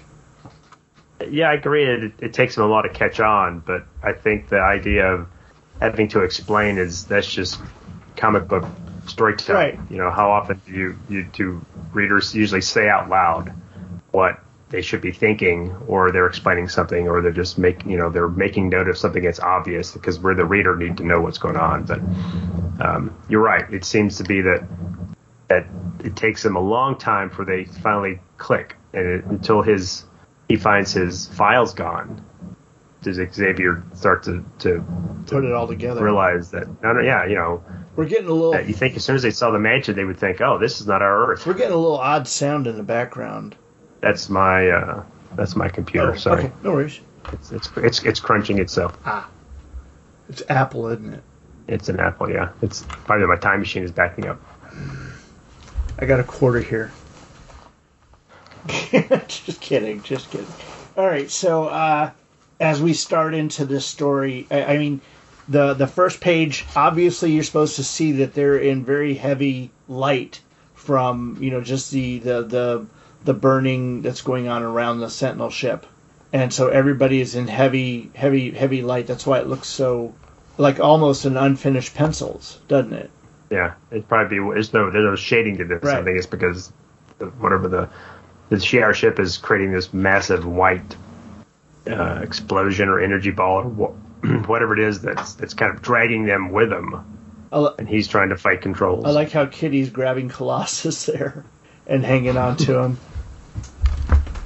Put your seatbelt on. Storm's not even. She's just holding on to the back of him, and Angel's just flopping on the ground. Yeah. Well, he can always use his wings to brace him. It's true. Cyclops is holding on to the collective, the what do you call it, joystick or everything for dear life there too in the bottom panel. Well, I got a question. In this world, Xavier's dead, so his mansion, which was his family's home, has basically gone to rot and gone to seed. Xavier does not have any relatives. Yeah, he does. If you don't count his sister. No, Kane Marco. Well, yeah. Well, obviously Kane Marco doesn't come and claim that, hey, this house is mine now. Because he doesn't. I'm just thinking that they don't talk. He doesn't realize he's gone. It's true. They don't have family dinners anymore. But I just don't know if this would it just lay there because somebody's got to pay property taxes on it. If there's nobody paying property taxes, when the state come in and take it? Again, that's a really good point. How long was this Xavier gone? How long was he dead? And, as far as government goes, wheels turn slowly, especially when a place is as creepy as Xavier's School for Gifted Youngsters. That's true. True. Well, what was the timeline between when he was paralyzed in the 616 universe and he formed the X-Men? It was several years, wasn't it? Well, he also has Agent Duncan, the liaison with the FBI. Yeah, true. As it initially spun. So, they're busy dealing with Kennedy's assassination and all the best other topics. I think that the government would sit there and go, okay, Xavier's, oh no, that's hands off. And so any government body that sits there and says, okay, what about this place in Gray Malkin? Oh, we're not supposed to approach. They don't know why, but they're not supposed to approach. And so that's probably also why Xavier's mansion was left alone. Mm-hmm. Okay, I deserve a no prize for that. Yep. In the next couple of pages officially here, awarded. When Cyclops tries to land and tries to open the hangar doors, but they don't seem to open, it's really interesting to see the explanation. It's like, the hangar doors, they're not responding. It's almost like they're not even there. It's like, wait a minute, I wouldn't jump to that. I'd say, why aren't they opening? They don't seem to respond to the control, so I'm going to land somewhere else. I wouldn't go to, they don't exist. It's the writer knows the point he's trying to get across in his character. And I think at this point, as us readers, we're screaming at the comic saying, you're on the other Earth. Come on, you're on the other Earth. We're just waiting for the characters to catch up. And I think Professor Xavier kind of deserves a little knock in this one right here, because Kitty goes right through the door, and everything, and comes back out, and then he goes, Kitty, that was rash, impulsive action. He should have anticipated she was going to do that and stopped her before she did it. Right. Because she's been doing this all along. Right, so she's true to character. Yeah. Yeah, I think she's just impulsive. She hasn't been trained. If this is taking place someplace after X-Men 140, it's still very early in her joining the X-Men. She's very immature and untrained, unseasoned. Yeah. So, which is interesting because in the later issues she kind of has a similar conversation with Ashley on kind of the same lines. Yeah. But they're flipped, But, yeah, I'm the experienced one, kid. You're the new kid on the block. You should listen to me. I know all about it. But we do spend a lot of time in them really, we get almost half a page of Storm saying that her attic is just an attic. It was never converted. And then the fact that Angel flew around the whole compound and found that it's all kind of not been mowed or manicured or kept up. This almost had a Star Trek feel to it, where everybody's reporting. It's all you need is we're not in Kansas anymore line. Then, of course, the whole house is rocked with the tomb. The whole thing was a good breath of quiet, until Thor makes himself known. But the one thing that I find disconcerting is that image, that page where Angel's reporting about the flying over the house and everything. The middle panel of Storm standing there, and you can see where Byrne has drawn her head, and then he went and drew the hair around it, the headdress and the hair and everything. It's disconcerting to me. Oh, where her hair is flowing back behind it. But you can still see the curvature of her head underneath. Yeah. He's slightly sketched in her ear, her head, her skull. Yeah, it's just part of the process. But usually they erase that afterwards, or the inking doesn't, of course, cover it. Since they don't ink it, it doesn't show up on the finished product. Yeah. But here we get to see it, and like I said, it's disconcerting. And then I can't even read the explosive exclamation there. What is that? Batum? I called it a Batum. It's just like BTTOOM. Closely related to Foom. Boom. Yeah, there you go. But more powerful. And it reminds me of an old joke. A really bad joke. It's a lightning. The old joke, and it'll only take a few seconds, but the old joke is that there's a bar, and there's all these old hunters in there. And these two guys are sitting there, and one of them says it is BARROM, and the other hunter goes, no, it's BAROOM, and the waitress walks up and goes, gentlemen, you're both wrong. It's BARROOM, and she walks off. And one of them turns to the other and goes, "Where do you think she ever heard an elephant fart?" Anyway. Oh, dad joke. Yeah, really bad. That came from my dad. He's dad ass. Dad joke. Yes. Then we hop back in time to see how all this happened, which has been Byrne's MO most of this. We get more electric eraser, which is really cool. There's radiating all this energy around the starship, and we get more.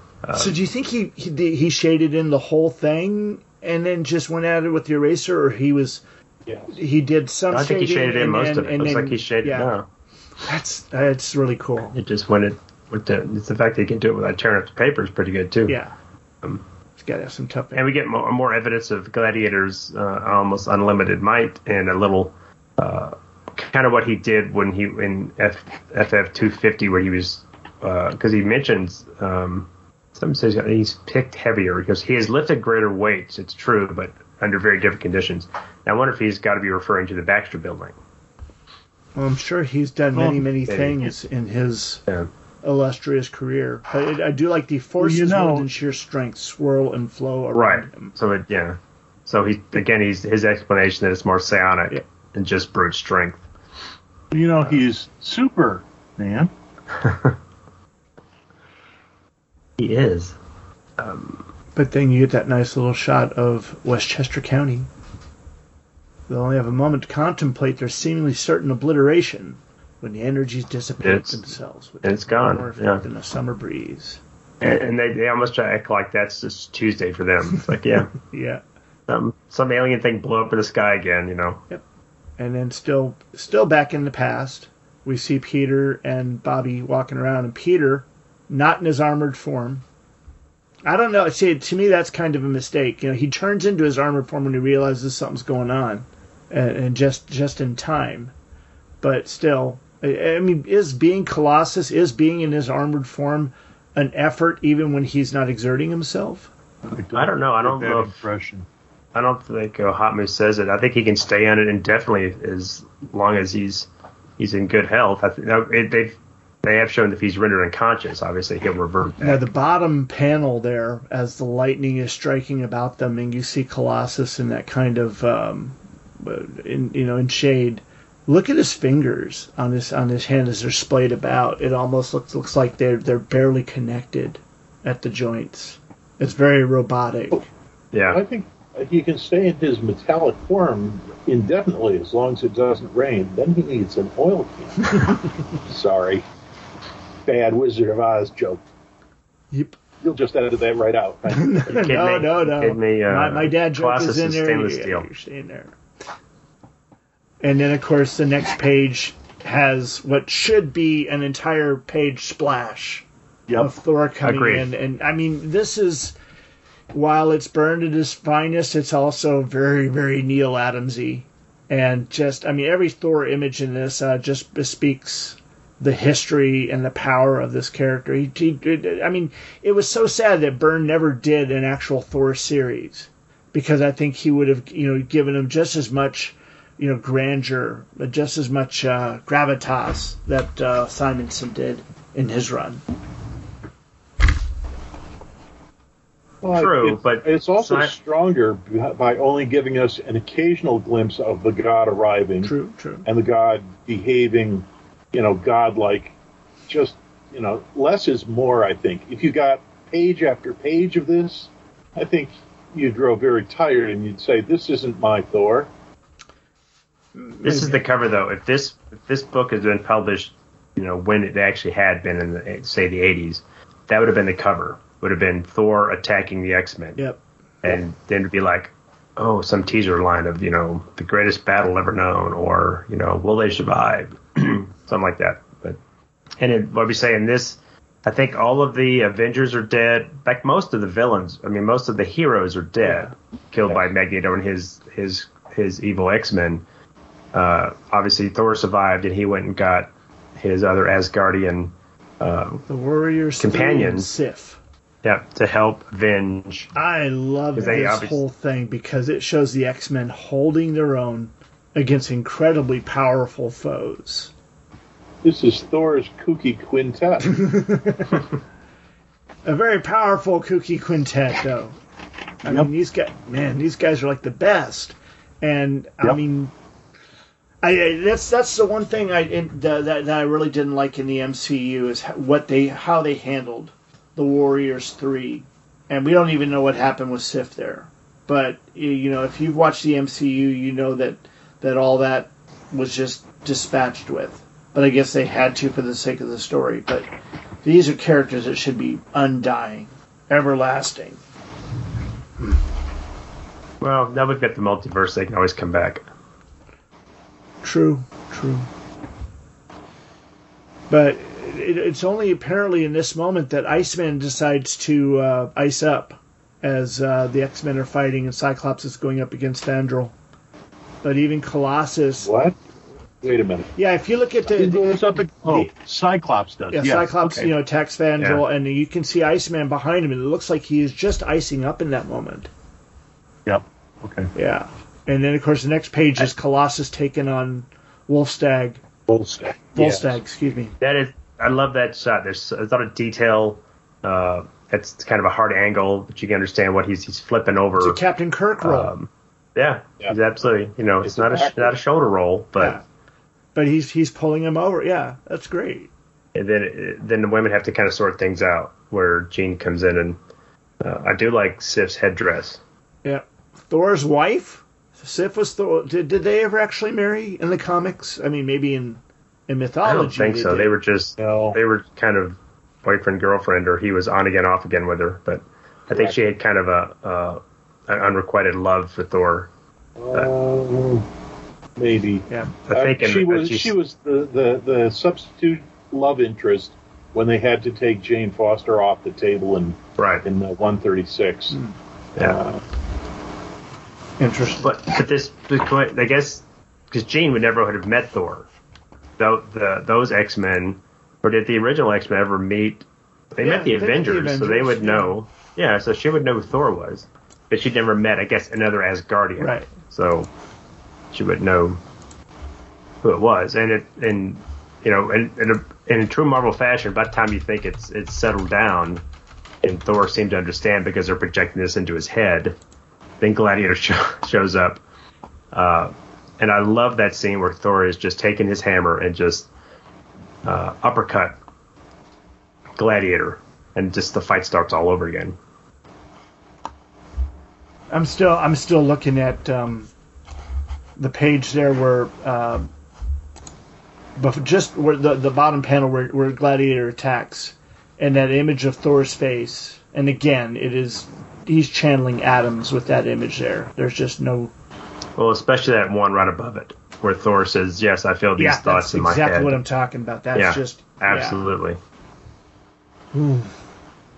Greatness, true greatness. Stuff like this is why you have like Eagle Awards and Hugo Awards, dramatic presentation. And because it's considered fan fiction, it's never really up for it won't, for any kind of awards. But I mean, it won't be up for anything. It's just awesome.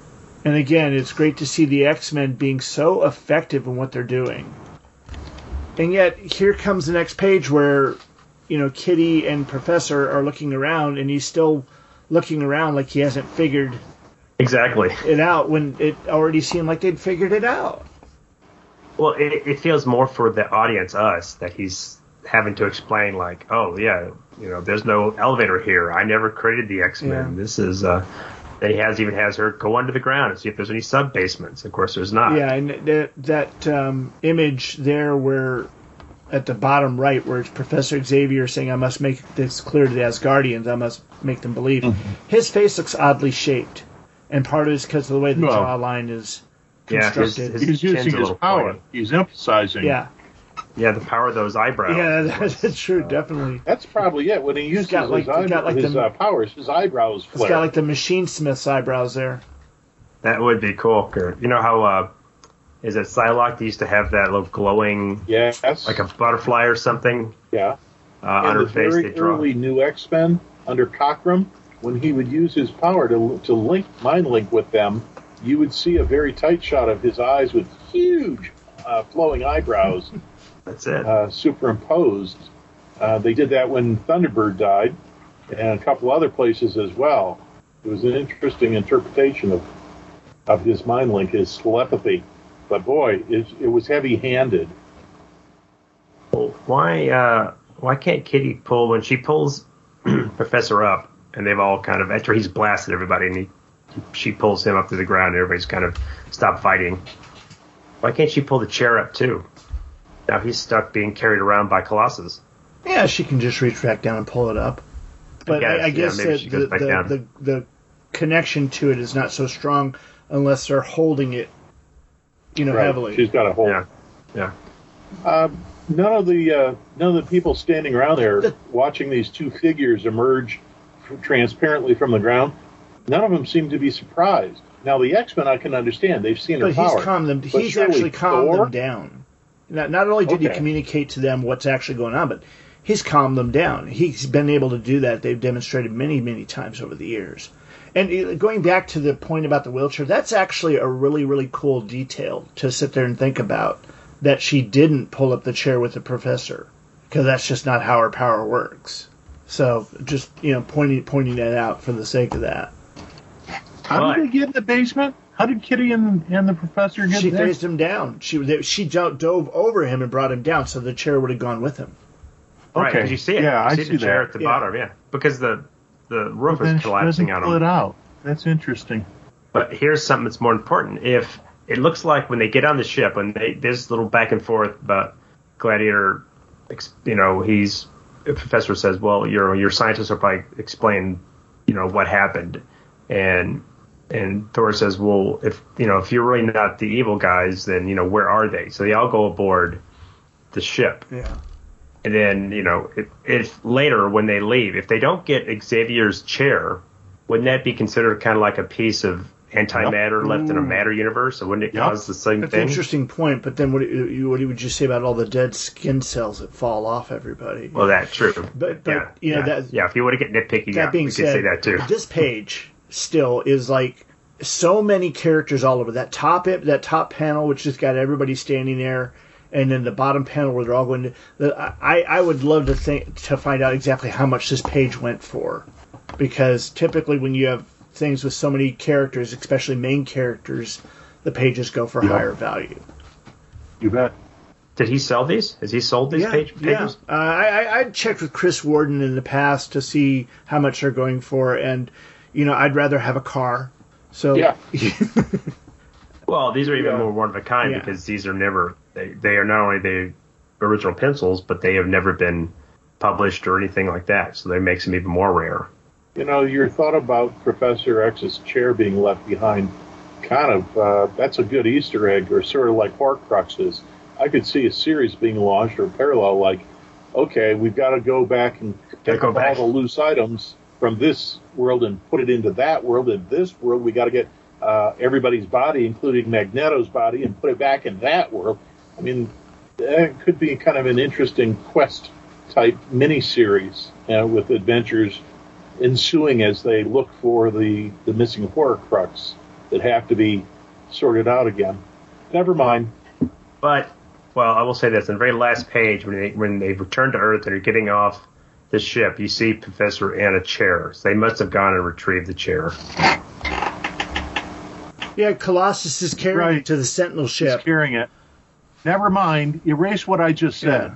Colossus and Kitty are the ones taking it back. So obviously she took them over to get it while Professor Xavier was talking to Gladiator and Thor. Oh, true. Well, I thought I had no price. And I guess nobody in this area seems concerned about this massive starship that has crashed. Yeah, that is outside. I mean, I don't know how big his area. I don't know how big of land he has, but I don't think it's that big. I don't that think it somebody was wouldn't even notice there that. on his property, was it? That I don't know. could have been, You don't know. I don't know how far they it could walk. be a few miles away. I love the look of that with all the steam and everything coming off of it. And then you see everybody, little tiny little figures. Now, I was led to believe that this was like the largest starship they had, and I just kind of figured it would even be larger. But I love the fact that that like is a giant window, and you can see that there's people inside. I think, or aliens inside. But I always figured that the ship is even larger than that.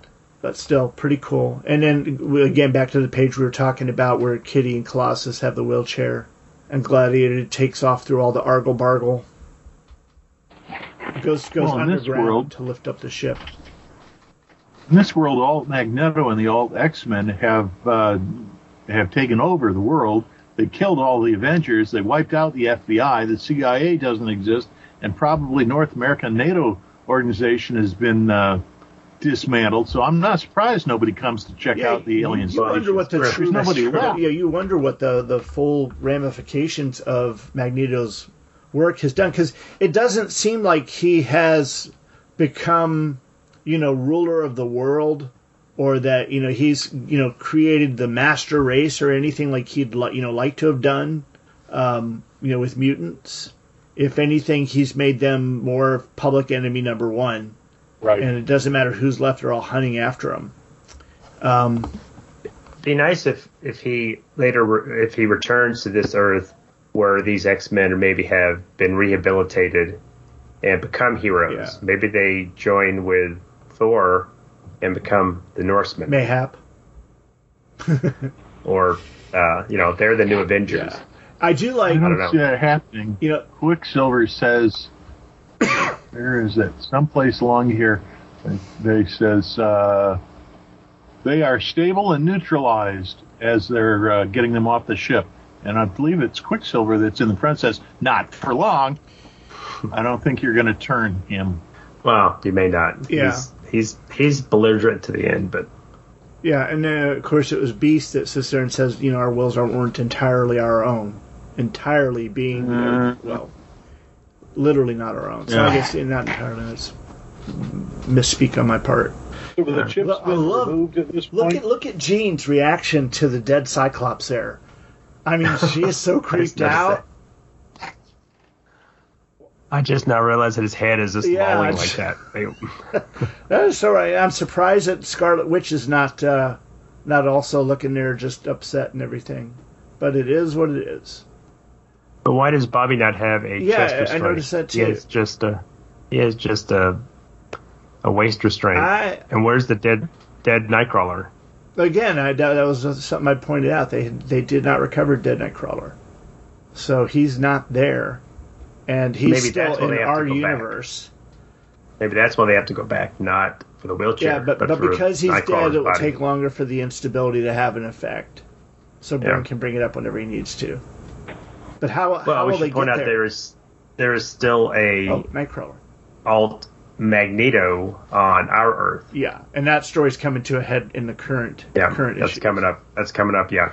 And is it your impression that Byrne killed off our Magneto so that he could underscore and make Alt Magneto a more villainous, stronger, absolutely unreformable villain with a capital V? Yeah, absolutely. Because he even threw in the whole. Professor Xavier inserted the other memories into Magneto to try and soften him, and it just strengthened the idea, where he thought that he was a survivor of Auschwitz and, all the atrocities. He basically undid everything that Claremont did with the character after Byrne left the series. After Byrne left, exactly. Yeah. Gave the finger to Claremont. You can put it that way, or all he really wanted to do was say that Magneto is a villain, true and true. He is a bad guy. He is, he could conceivably be even a rapist. You give him enough rope. If he didn't have any powers, Chris Hansen probably would have found him at one point. He's a bad guy in every way, form, or fashion. Going back to the page that we were on, where they got in the Sentinel ship and they're leaving, and then they show the bridge of the Shi'ar vessel, which is, again, another throwback to what Dave Cockrum had done, where he made the bridge look like the bridge of the Enterprise. And I love that they kept that he kept that in there. Of course, Byrne himself being a big Star Trek fan. Or I think Byrne almost would do that. Even the page, the opposite page where you see, that's obviously the warp core. Yes. It looks like. And I just when love they're that. powering up. Love that. The Kirby crackle and just all the Byrne tech in there. But it looks like he definitely gives it the Dave Cockrum look to it. Also, it's got that curved, organic look that Dave Cockrum gave everything, even though this is all supposed to be technology and futuristic. Well, the Shi'ar always had that kind of. Yep. I always thought their ships looked like bugs. But, yeah, yet they're bird people. Well, why do bird people have to use bugs to fly? But on the Star Trek reference, I even noticed that bottom page where you see the bridge and the captain, whoever she is telling them. He's even drawn her to sit the way Kirk would sit, kind of forward. Yeah. Look at the screen. If you go back to the first issue where they showed that, the captain was also sitting, even had Kirk's expression on his face. Yeah. It was just, complete homage. Not a rip, an homage. No. Not a swipe, No. an homage. There's so much confusion out in the world, in Facebook. There's a comic swipes group where people sit there and think everything is a swipe or a rip rather than an homage. I agree. But this is an homage.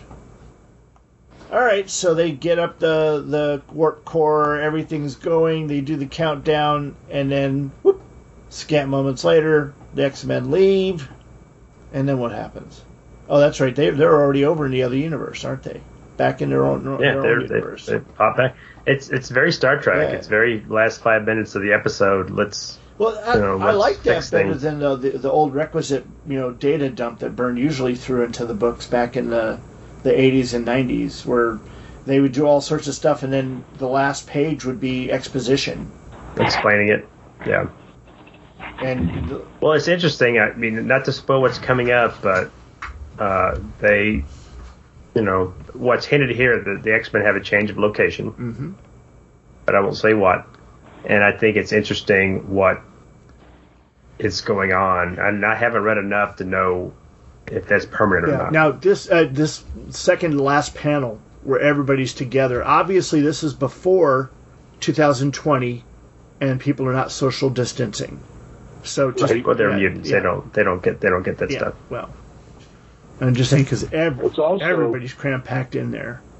It's like an elevator. It also is kind of a nod back to the last page or last panel of X-Men 90. Is it 94 or Giant Size X-Men 1, where Angel says basically, "What are we going to do with 13 X-Men?" 13 X-Men. Yeah. I get the same sort of vibe. Look how they're all packed in there together. It's like, well, where do we go? The mansion is shattered. So I kind of get that sense of it too. Yeah, they want to go somewhere more secure. Not only do they not have a house to live in, they need someplace that is a little more defensible. Where they can play. I'm curious about where they'll have robots. Iceman and his plans after this.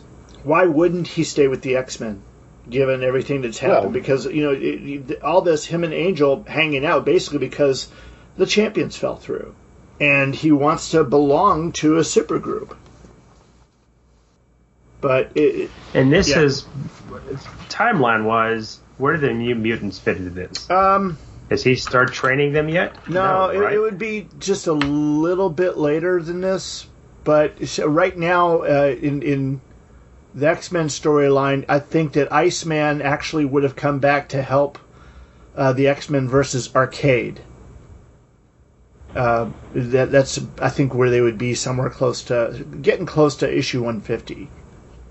Yeah, I think he could have stayed. I mean, obviously, if the New Mutants came along later, which I know Byrne had nothing to do with that, but Pablo and Ashley could join that group. Again, the thing is, trainees. Byrne was the one that actually came up with the idea for the New Mutants when they brought in Kitty Pryde and they were talking about Dazzler. And Byrne suggested that to Shooter, and Shooter says, No, they'd be the Legion of Substitute Mutants, you know? And he says, we're not going to do that. And then, of course, later on they do it. Well, and it seemed like before when you would get in, obviously Kitty was the youngest member to come in, but Dazzler was an adult, and she would come in, and there wasn't a whole lot of training involved in that. You kind of know how to use your powers. But with the New Mutants, it seemed, no, let's go back to how we originally had the X-Men, which was all group of young teens that don't know how to use their powers, and we're going to have, a younger, kind of like the Hellfire Club did with their Hellions or whatever group they did. Yeah. And it's just obviously it's just another way to get a book out and have, you could have younger, you could tell the kind of those stories again. I think the characters of Ashley and Pablo and others would be more interesting after they've shown them having a little bit of training and seeing, where they develop to. And I think Byrne needs a little bit of a time jump so you don't have to sit there and watch the painstaking process of the training step by step, or have some Pablo-centric issues. He's kind of shown up and has kind of reacted to things. He's reacted to the situation. Yeah. We don't know anything about him or his mother really, because he's been a plot device rather than exactly. Yeah, Pablo the plot device. He needs to be Pablo the fully fleshed character. Much like Franklin Richards. Yep. That's a good analogy, Kirk, because they never knew what to do with Franklin. Is he powerful? Is he not? Does he have powers? Does he not? Does he grow up? Does he not? Yeah. And I don't even know where Franklin is these days. Is he a kid still, or is he grown up, or what? I mean, he's not even a trillion. He's dead in X-Men 141. He got fried by the Sentinels. So. I think Dan Slott. Was it last year? He's not a mutant. He's not considered a. Yeah, they wanted to take him separate from the mutant world. Right. So he's not a mutant. Yeah, they've retconned him into not being a mutant, even though he has been considered a mutant all along. And that right there, I'm sorry, but that's racist. That is. How could he not be a mutant? Exactly. His parents both had powers. He's their offspring, and he has a different set of powers, a different set of powers than his parents. That's racist. By definition. But is that considered a mutant? I mean, Yes, he has traits different from his parents. That's the definition of a mutant. See, here's the thing, and just in that kind of world, you're going to look at someone that is, a known born mutant, like, say, Nightcrawler, and they're going to treat him with fear. They're going to treat him with anxiety. They're going to be worried about him because he's just creepy. Everything about him is creepy, and he can do some really, really weird things. That teleport thing, he can go anywhere. He can get in your house. He can go through your stuff. And yet, here's Franklin Richards, who's the son of the first family of superheroes. And you won't ever think of him as a mutant because he's intrinsically part of the Fantastic Four. And he looks normal, yes. Yeah, I mean... Well, I think... Go ahead. Well, I think the distinction they drew later was that, originally when you saw the X-Men, they talked about how parents were exposed to radiation or something, and it was radiation, which is the answer to everything in the 60s. That's what was causing the mutations to be born. And later it's kind of established like, no, it's a... Right. He was born of cosmic rays, which is radiation. Right, but then later it's mutants are not necessarily from radioactivity. It's that they are an evolutionary, jump. So they're Homo superior. So it's natural. So anybody, that way it opened the door to anybody could be born a mutant. What do they think creates the evolutionary changes? It's adaptation. Well, that could be. It's adaptation to the environment.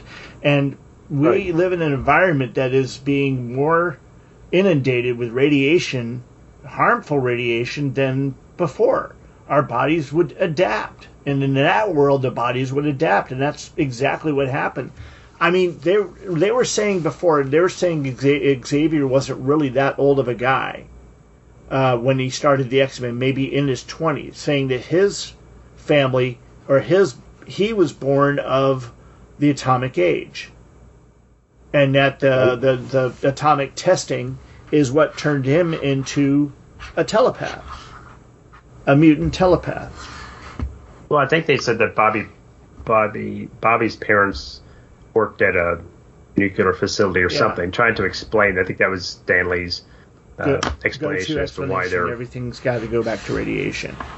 Yeah, radiation. But so if that's the case, then Franklin Richards would not be considered a mutant because he's not... Ooh, you just gave me a great idea.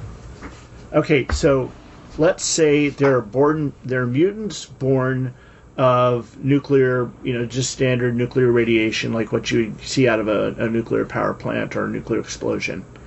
And then there are mutants born of gamma radiation, and then mutants born of cosmic radiation, and they're all different. Now, are they doing this yet? Have they done this yet? I'm sure they have. Any of you listeners, please let us know if they have. GottaGetBurned@gmail.com. Let us know if that's been done. It would make an interesting thing to find division amongst mutants. Oh, well, they're gamma mutants, That would be funny. Oh, they're cosmic ray mutants. Yeah. But they never... Interesting. But unless you're talking in the X world, they never use the term mutant. It's always... they don't even say metahuman. I mean, if that's the case, is Spider-Man a mutant? He was exposed to... He wasn't born that way. You got to be born that way. He wasn't born. You got to be born that way to be a mutant. Yeah. Well, I think they've done gamma as far as green hair for Doc Samson and the She-Hulk and Hulk. Yeah, but those are all people that were affected by gamma rays after they've been born and raised and are affected and become what they do. Right. What I'm talking about is the children of that. What are they like? What? So if Jennifer Walters has a child, so I don't know, whoever she has, say she marries Wingfoot and they have a baby, and it's partially, gamma powered, is that considered a mutant? Yes. Because it was born with powers, but it wasn't born.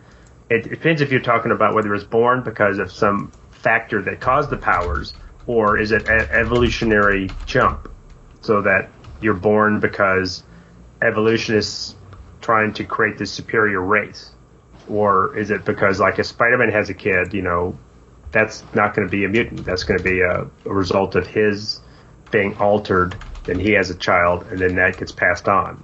So mutants are defined as having traits different from the parent. If you mix Wyatt Wingfoot with She-Hulk, and I'm saying pink, not red, but pink skin, you're going to get brown. Yeah, I was just thinking about that too. It's like the brown Hulk, the crab Hulk, sewer Hulk. Didn't in Old Man Logan, didn't they hint that when Banner becomes evil and he has his little horde of kind of redneck Hulks, doesn't he hint that he had them with his cousin? I don't know. They intimated that that was interfamilial relations. It was incest. And my jokes about the color is not anything to do with real skin color. It's just the idea there. I don't want anyone to take any offense at that because that's not my intention whatsoever. Because you're thinking about that. That's an interesting really discussion because what's more interesting is because the MCU could not use the word mutant because they didn't own X-Men. Well, it wasn't that they didn't own them. The idea was that since was it Sony? No, Fox held the movie rights and yet wouldn't let them back. They didn't want to give Fox any fuel for any merchandising or anything that could make them money. So they really just stopped producing anything X related for the most part. That they didn't want to. Yeah, they didn't. And that's why Fantastic Four also stopped because of Fox, and ultimately Disney bought out Fox, and so now Sue Richards is a Disney princess. But will we get the? I'm just interested. Will we get the word mutant? Will we get adamantium? Well, because in the TV shows they use Inhumans as a placeholder for mutants. And that explains. Nothing's been announced yet. Yeah. Nobody has been. And vibranium was. Yeah, and vibranium was the substitute for adamantium. Right. So it's interesting if any of that will, if they bring any of that into the MCU or Disney Plus, how any of that will shake out. Should be interesting. Well, does that about do it? No, there's. I think so. I think we've pretty good coverage of this. Other thing that we've got to deal with here, and it's not a bad thing, Email? it's a good thing. Yeah, we've got email. We've got an email from our good friend Nigel Spink. And if you're on Facebook in all the requisite burn groups and other art groups, comic groups, you'll see him out there, and he actually publishes some pretty cool artwork. So look for his stuff under the name Nigel Spink. I believe his real name is Rick Springfield. No, not Rick, but Jeff Springfield. That's right. I could be wrong there, but anyway, not Rick Springfield. He did write to us, and he about the most recent podcast of 2022. Dear Brian, Tim, Kirk, David, and John, starting with episode 89, your review on Spider-Man: No Way Home for me. This one is by far the best, good, exciting, action, interesting story, nostalgic familiarity. I can honestly say I enjoyed it. However, let me now admit that apart from Spidey's first appearance in Captain America: Civil War, I do not like the Tom Holland version of Spider-Man. Why? Well, here we go. Holland's Spider-Man is even younger than Peter Parker was in Amazing Fantasy 15. And wasn't Peter supposed to be a bit of a science whiz kid? I don't see that too much. Okay, I got to stop right there. Now, as far as Peter being a whiz kid, you know, they show him on the academic decathlon that he was the top player, even though he didn't compete because he kept letting Spider-Man's affairs interfere. And then you even saw him in class trying to mix up web fluid. This guy made his own web fluid. In the Amazing Spider-Man movies, what's his name actually found the formula from his father's notes, if I remember right. And of course, obviously, the Tobey Maguire ones, he was eking it out of his wrists. So, well, I think to answer kind of Nigel's question or comment, I think is when you first see that scene, which is I think the teaser where Stark goes into Peter's bedroom and he's kind of showing him, he kind of basically telling him, hey, I know you're Spider-Man. And he's talking about the web shooters and how he had developed and how, you know, the tensile strength and all that, showing, hey, Peter's a pretty smart guy. But then all that gets so overshadowed by the fact that he gets the Stark suit and all this Stark tech. Yeah. So he doesn't need to kind of come up with his own But when devices. in Far From Home at the end, you see him in the jet making the new suit.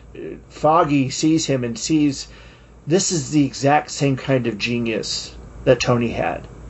That's why he picked Peter to be his, I don't know if you want to call him heir apparent or whatever. Protege. That's why he gave him the glasses in the first place, is because he sees that Peter is becoming what he already is. That Peter is a genius and, you know, beyond the regular earthly genius. So, yeah, I say he is a bit of a science whiz kid. That's just the point where I'll take that. But I understand that they did not highlight it enough. They just made it matter of fact. Right. Continuing on in his email, I don't see that too much. Secondly, I never liked Stark being behind the setup. What with the high-tech suits and fancy gimmicks, this is not my Spider-Man. I can see that. I understand that.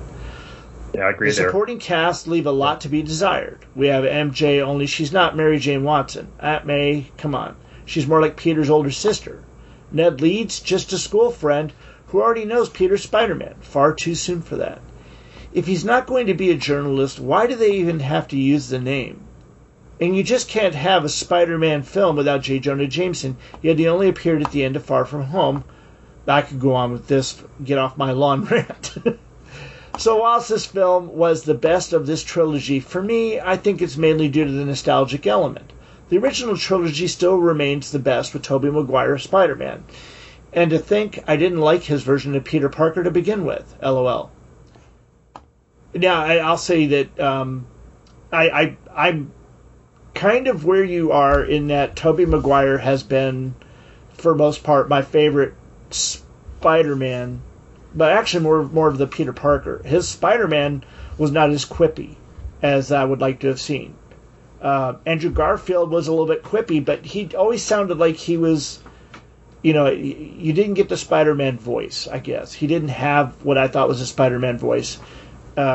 And here we are with Tom Holland, who's got a lot, but he's not as quippy as I'd like to see him be. He's got the voice. He goes out there, and I love the things like, hey, did you guys ever see that really, really old movie, this? And those references were always kind of fun.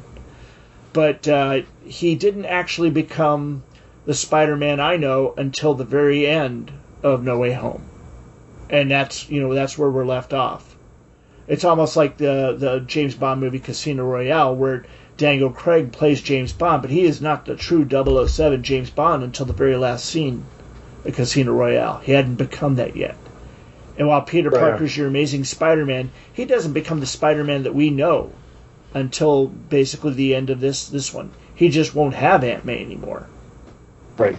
And if I spoiled that for anybody, I'm sorry. You should have been one of the many millions of people that went and saw the movie. Well, right. They kind of do his origin twice. They do it where we never see Uncle Ben at all. They kind of sidestep that, so you don't know if that happened. You just know that Ben is gone. That he was there because there his initials on the luggage. Yeah. So the kind of trauma and sadness that he gets from originally Uncle Ben dying, we get that from Aunt May. So that to the point. Right. But at the end of the film, he's Spider-Man. He's on his own. He's got his own. The suit's too shiny, but he's got his own suit. He's not. I agree with Nigel. I kind of don't mind Tony being a mentor, but it became a crutch that he was relying so much on Stark tech with the Golden Spider suit and all the other stuff. And Peter is better. He's good in groups for short periods, but to me, Peter's a loner. He does his thing on his own, and he relies on his own wits and his own devices. It's funny because my son had, of course, one of the latest smartphones, as we all did, and he broke it. And so he had to wait a while. We made him wait a while, and so we just gave him the bare flip phone to use until he was able to get a replacement phone. And he acted just like Peter did. I mean, he didn't say without that smartphone I'm nothing, but he's just like, this is horrible. I can't stand life like this. I just thought that was interesting. I'm waiting for the story where they revealed Tony Stark has done time travel and is revealed to be, in fact, Peter Parker's father. Oh, don't even. Please don't. No. I did read an article, and it was all speculation, but apparently rumor has it that Tom Cruise is in talks to join the MCU. I think he's going to be in the Multiverse of Madness as evil Tony Stark. Tony Stark Prime or Tony Stark. Yeah. The evil Tony Stark. Superior Iron Man, I think was a. And that's got to be. It's stunt casting at its finest. But he was intended at one point to be Iron Man. Yeah, I think that's why they're doing it. And I hope it's a one-off in the movie and it doesn't go anywhere else from there. That would be cool. All right. Well, wait a minute. I don't think Cruise is going to get stereotyped into that type of a role. He's got too many other irons in the fire. Oh, he's not worried about that. He just wants to join the fun. He's 60 years old now, or very close to 60. Yeah, he can't keep that up forever. That's a lot of airbrushing on his abs. Yeah. Let's go. Real quick, isn't Superior Spider-Man Tony Stark's father, Anthony Stark? No, Superior Spider-Man was Dr. Octopus. Taking over Peter's mind. Talking about Superior Iron Man. I don't know. Sorry. I hadn't read any of the books to say that. I just heard that. Okay. That's what Cruise is going to be doing. Moving on back to Nigel's letter, he moves on to episode 90, where we talk about the art of John Byrne. What can I say that's not already been said? Except I wish my copy was in better condition. I bought it back in 1980 and have enjoyed reading it and looking through it many times since then, including following along with you guys as you discuss the interviews and great artwork. I also have the Fantagraphics Focus on John Byrne from around the mid-'80s. This is a similar type of publication with equally fabulous artwork and has more articles and interviews, including Raj 2000 and some of his work for other companies. On Coffee and Comics, quintessential Byrne image. There is so much great artwork from Byrne that it is really difficult just to come up with one. I went with the cover to Captain America 254 as that always stands out for me when thinking of Byrne's artwork, but so do so many others, so many more. Which one was the cover of 254? 255 was the origin, so that had Adolf Hitler, but 254, was that the election one? Or no, I thought 250 was the election. And see, now I got to go pull it up. So vamp for a moment while I pull this up. 254, I think, is Hyde coming out of the fog. Oh, and Cap standing there, or was it him on the boat? Because I thought him on the boat was actually was after Hyde. No, 254 is Baron Blood. To battle Baron Blood. So yeah, I can see that. We've covered that issue. We did. Have we? We did. Yeah. So why didn't I remember it that quickly? I'm getting old. I thought it might have been Baron Blood. I just couldn't remember. Finally, episode 91, covering JLA 192 through 193. I have never actually seen these two issues, but I did own the following 4 issues, 194 through 197, which I bought because the artwork was Perez. On the subject of your George Perez tribute podcast, I would strongly suggest that you cover Marvel 2-in-1's Pegasus Project from 153 through 158. That's a good idea. As you plan to alternate podcasts between Byrne and Perez, you could cover issues 153 through 155 in a Byrne episode as he drew these 3, and then the following podcast complete the story with issues 156 through 158 drawn by Perez. I can see it now. Well, hear it anyway. In fact, I would love to cover this with you guys, if that is possible. See what we did there? We got another one. Other Perez work I would recommend include the New Teen Titans, Avengers Volume 1, Avengers Volume 3, especially Ultron Unlimited, and the Nefaria Protocols, Wonder Woman, FF, and JLA Avengers. Looking forward to the coming Byrne Perez year on Third Degree. Nigel Spink.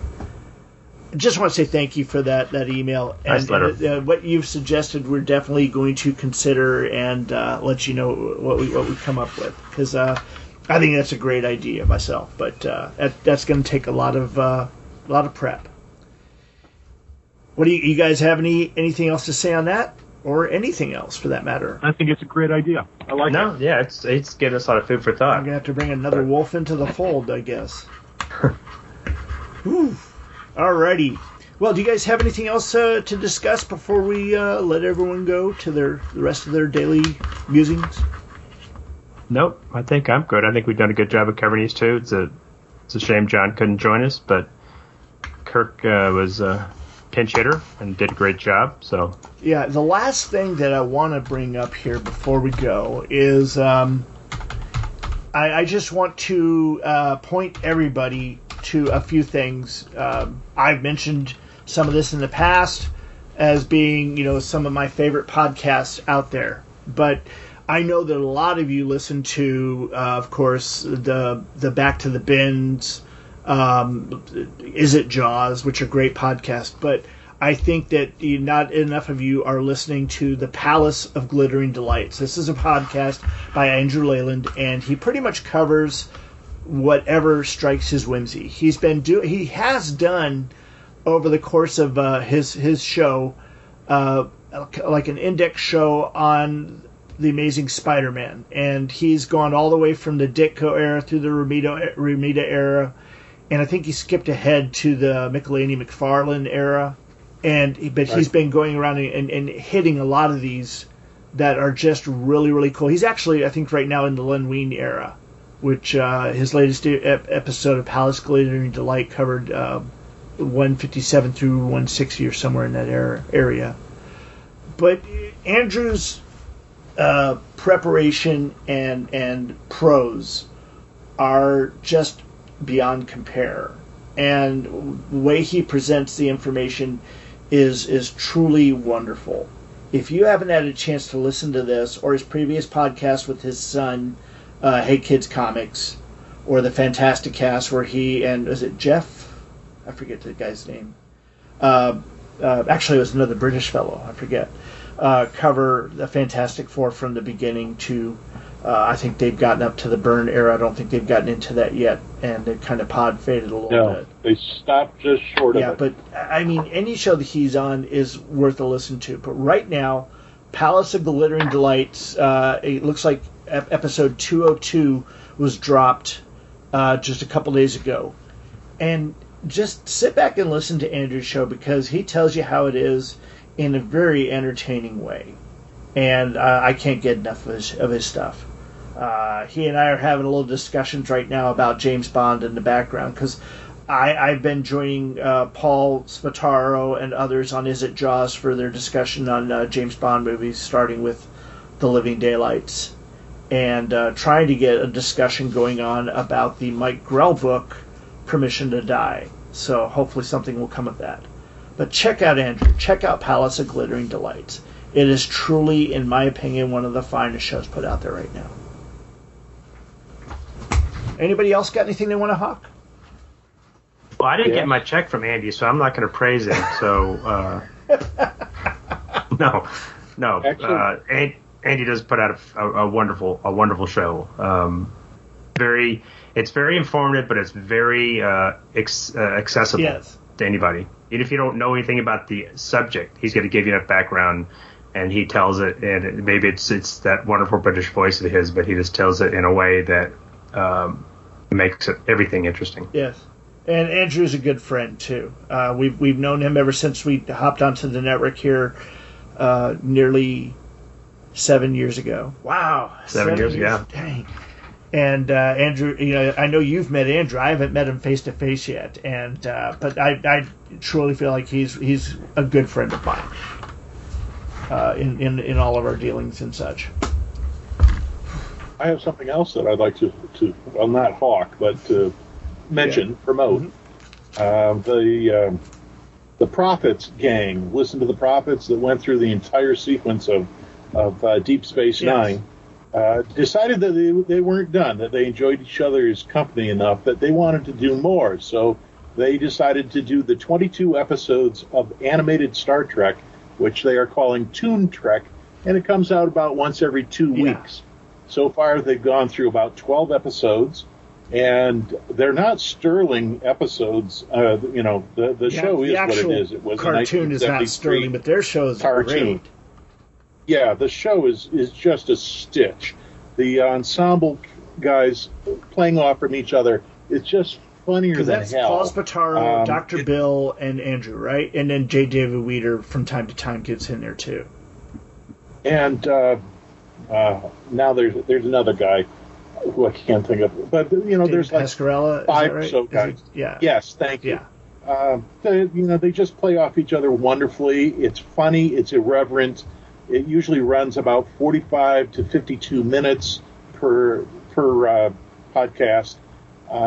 Very accessible. The material they know is not stellar, but they find things to talk about, to highlight the good and also to underscore some of the bad.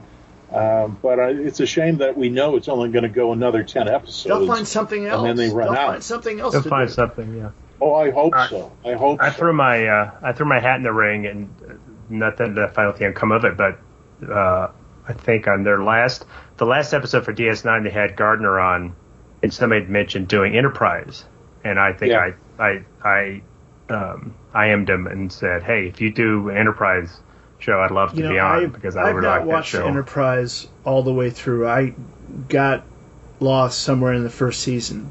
I understand the third and fourth season are just some fine Trek, and I think I'm going to use your show, if they do that, as my springboard to getting back and watching that. Well, I'm not saying I'm going to be on that show. I'm just saying, I just said, hey, if you do it, I'd be happy to be. But no, nobody's knocking down my door asking me to come on their podcast. So, well, if they do as good a job as they did on Deep Space Nine coverage, and they want to do Enterprise from stem to stern, I've not seen the whole series either, but I continue to hear good things and good echoes about it, and I would love to see their expertise on that series. if we could convince them. But all we've got, as far as I know right now, except for their individual solo efforts, is Toon Trek. They'll do something. I think they won't let go of that I'm wondering Trek. if they may do a new show based, to cover Strange New Worlds, or if they'll add that coverage. They were talking about. They could. I'd be. They were talking Go about back Lower and do Decks. TOS. They were talking about doing Lower Decks. Isn't that the name of The it? animated series. That's the animated one. Yeah, they're talking about maybe doing that, but I don't know if that was just a one-off or if they are seriously entertaining doing that. But see, that's where it stands. I think that Strange New Worlds has the potential to be. I mean, it's got all the ingredients there to make true great Star Trek. Because Discovery has seemed to, it's gone off into a different area, and it's unfamiliar. And I think Trek fans are having a hard time with that. And also, everybody seems to be complaining that, Burnham cries too much. Everybody cries too much on that show. And too much crying, too much hugging. Yeah, they seem to do too much non-Trek type stuff. But I don't know. We'll see. I'm so pumped for Strange New Worlds. I can't wait for that to start. Moon Knight comes out this week. I'm interested in how that sees. Is it Wednesday? Wednesday, Yeah. I think. And so I'm looking forward to that. I know my son is looking forward to that, and Beth is looking forward to that. So we'll probably get on the interwebs and make our thoughts known once that does show up. But I don't know we'd record anything, but you never know. We got anything else, or are we good to go? No, I think we're good to go. Well, who would take us out, or who wants to take us out here? Again, I've said it before. I'm going to say it again. We want your feedback. We want to know what you guys think, what you like, what you don't like, what you want us to do, maybe even what you don't want us to do. But you can email us at gottagetburned@gmail.com. That's gottagetbyrned@gmail.com. You can also find us on Apple Podcasts, formerly iTunes. We've got a Facebook group, Third Degree Burn, and we've got more people joining every day. And the group is really starting to explode with it's getting pretty membership. But that is partially because the way Facebook has made the groups, making them all public. And so we're having to take a hard look at every member that comes in to decide, is this a real person or is this just a bot profile that they're going to spam us with? So, we're trying to be careful on that. If you're a new listener and you're wondering why your membership hasn't been approved yet, we're having to be careful about what we accept in. But that being said, you don't have to be a member to come in and make a comment about any one episode or anything just in general. If you want to post something, your thoughts or opinions on something, just abide by the group rules and everything will be okay. Anything else, guys? Did I miss anything? No. Sure. I would say our offer still stands. If you leave us a 5-star review, you can force us to cover a book. As long as it's a John Byrne book. Yes. I mean, even if you just did the lettering. Book, we'll cover it. Wait, is there any book? Well, I don't know if that qualifies, but if he's writer, artist, Anchor. We did one of those with the Champions. Yeah. So if you give us 5 stars, you can pick a book, even if you've already covered it. Yep. We will. That's a 5-star review on Apple Podcast for Apple iTunes. Yeah. Yeah. And because we got 5 reviews on there. We definitely need more. The more reviews we get, the more visibility that we get. More people can see our podcast and know that it's out there if they weren't familiar with it in the first place. Well, with all that being said, we appreciate you hanging out with us all this time. Of course, John Hyatt had to skip out because he had other commitments going on. Unfortunately, David wasn't able to join us this week, but we'll get him back soon. And along with this show, we probably will have a Cocktails and Comics sometime coming up in the next few weeks. We don't have next episode planned out, but I'm assuming it will probably be either a standard Byrne story or a George Paris story. It just depends on what the guys come up with. For Third Degree Byrne, I'm Brian Hughes. That's Tim Elliott. Say goodnight, Tim. Good night. And that's Kurt Greenfield. Say goodbye, Kurt. Good night. Adios, sayonara, and Julan True. Did you catch that one, the Jill Untrue? Do you know what that is? I got that one. I did catch that. It's wrong. I don't remember what it is, but it's I caught it. It's a Romulan statement, kind of like It's Romulan greeting. Yeah. Yes. But you can also use like it when saying goodbye too, like aloha. You can say that for hello or goodbye. I think I don't. I thought it was cool. Bye.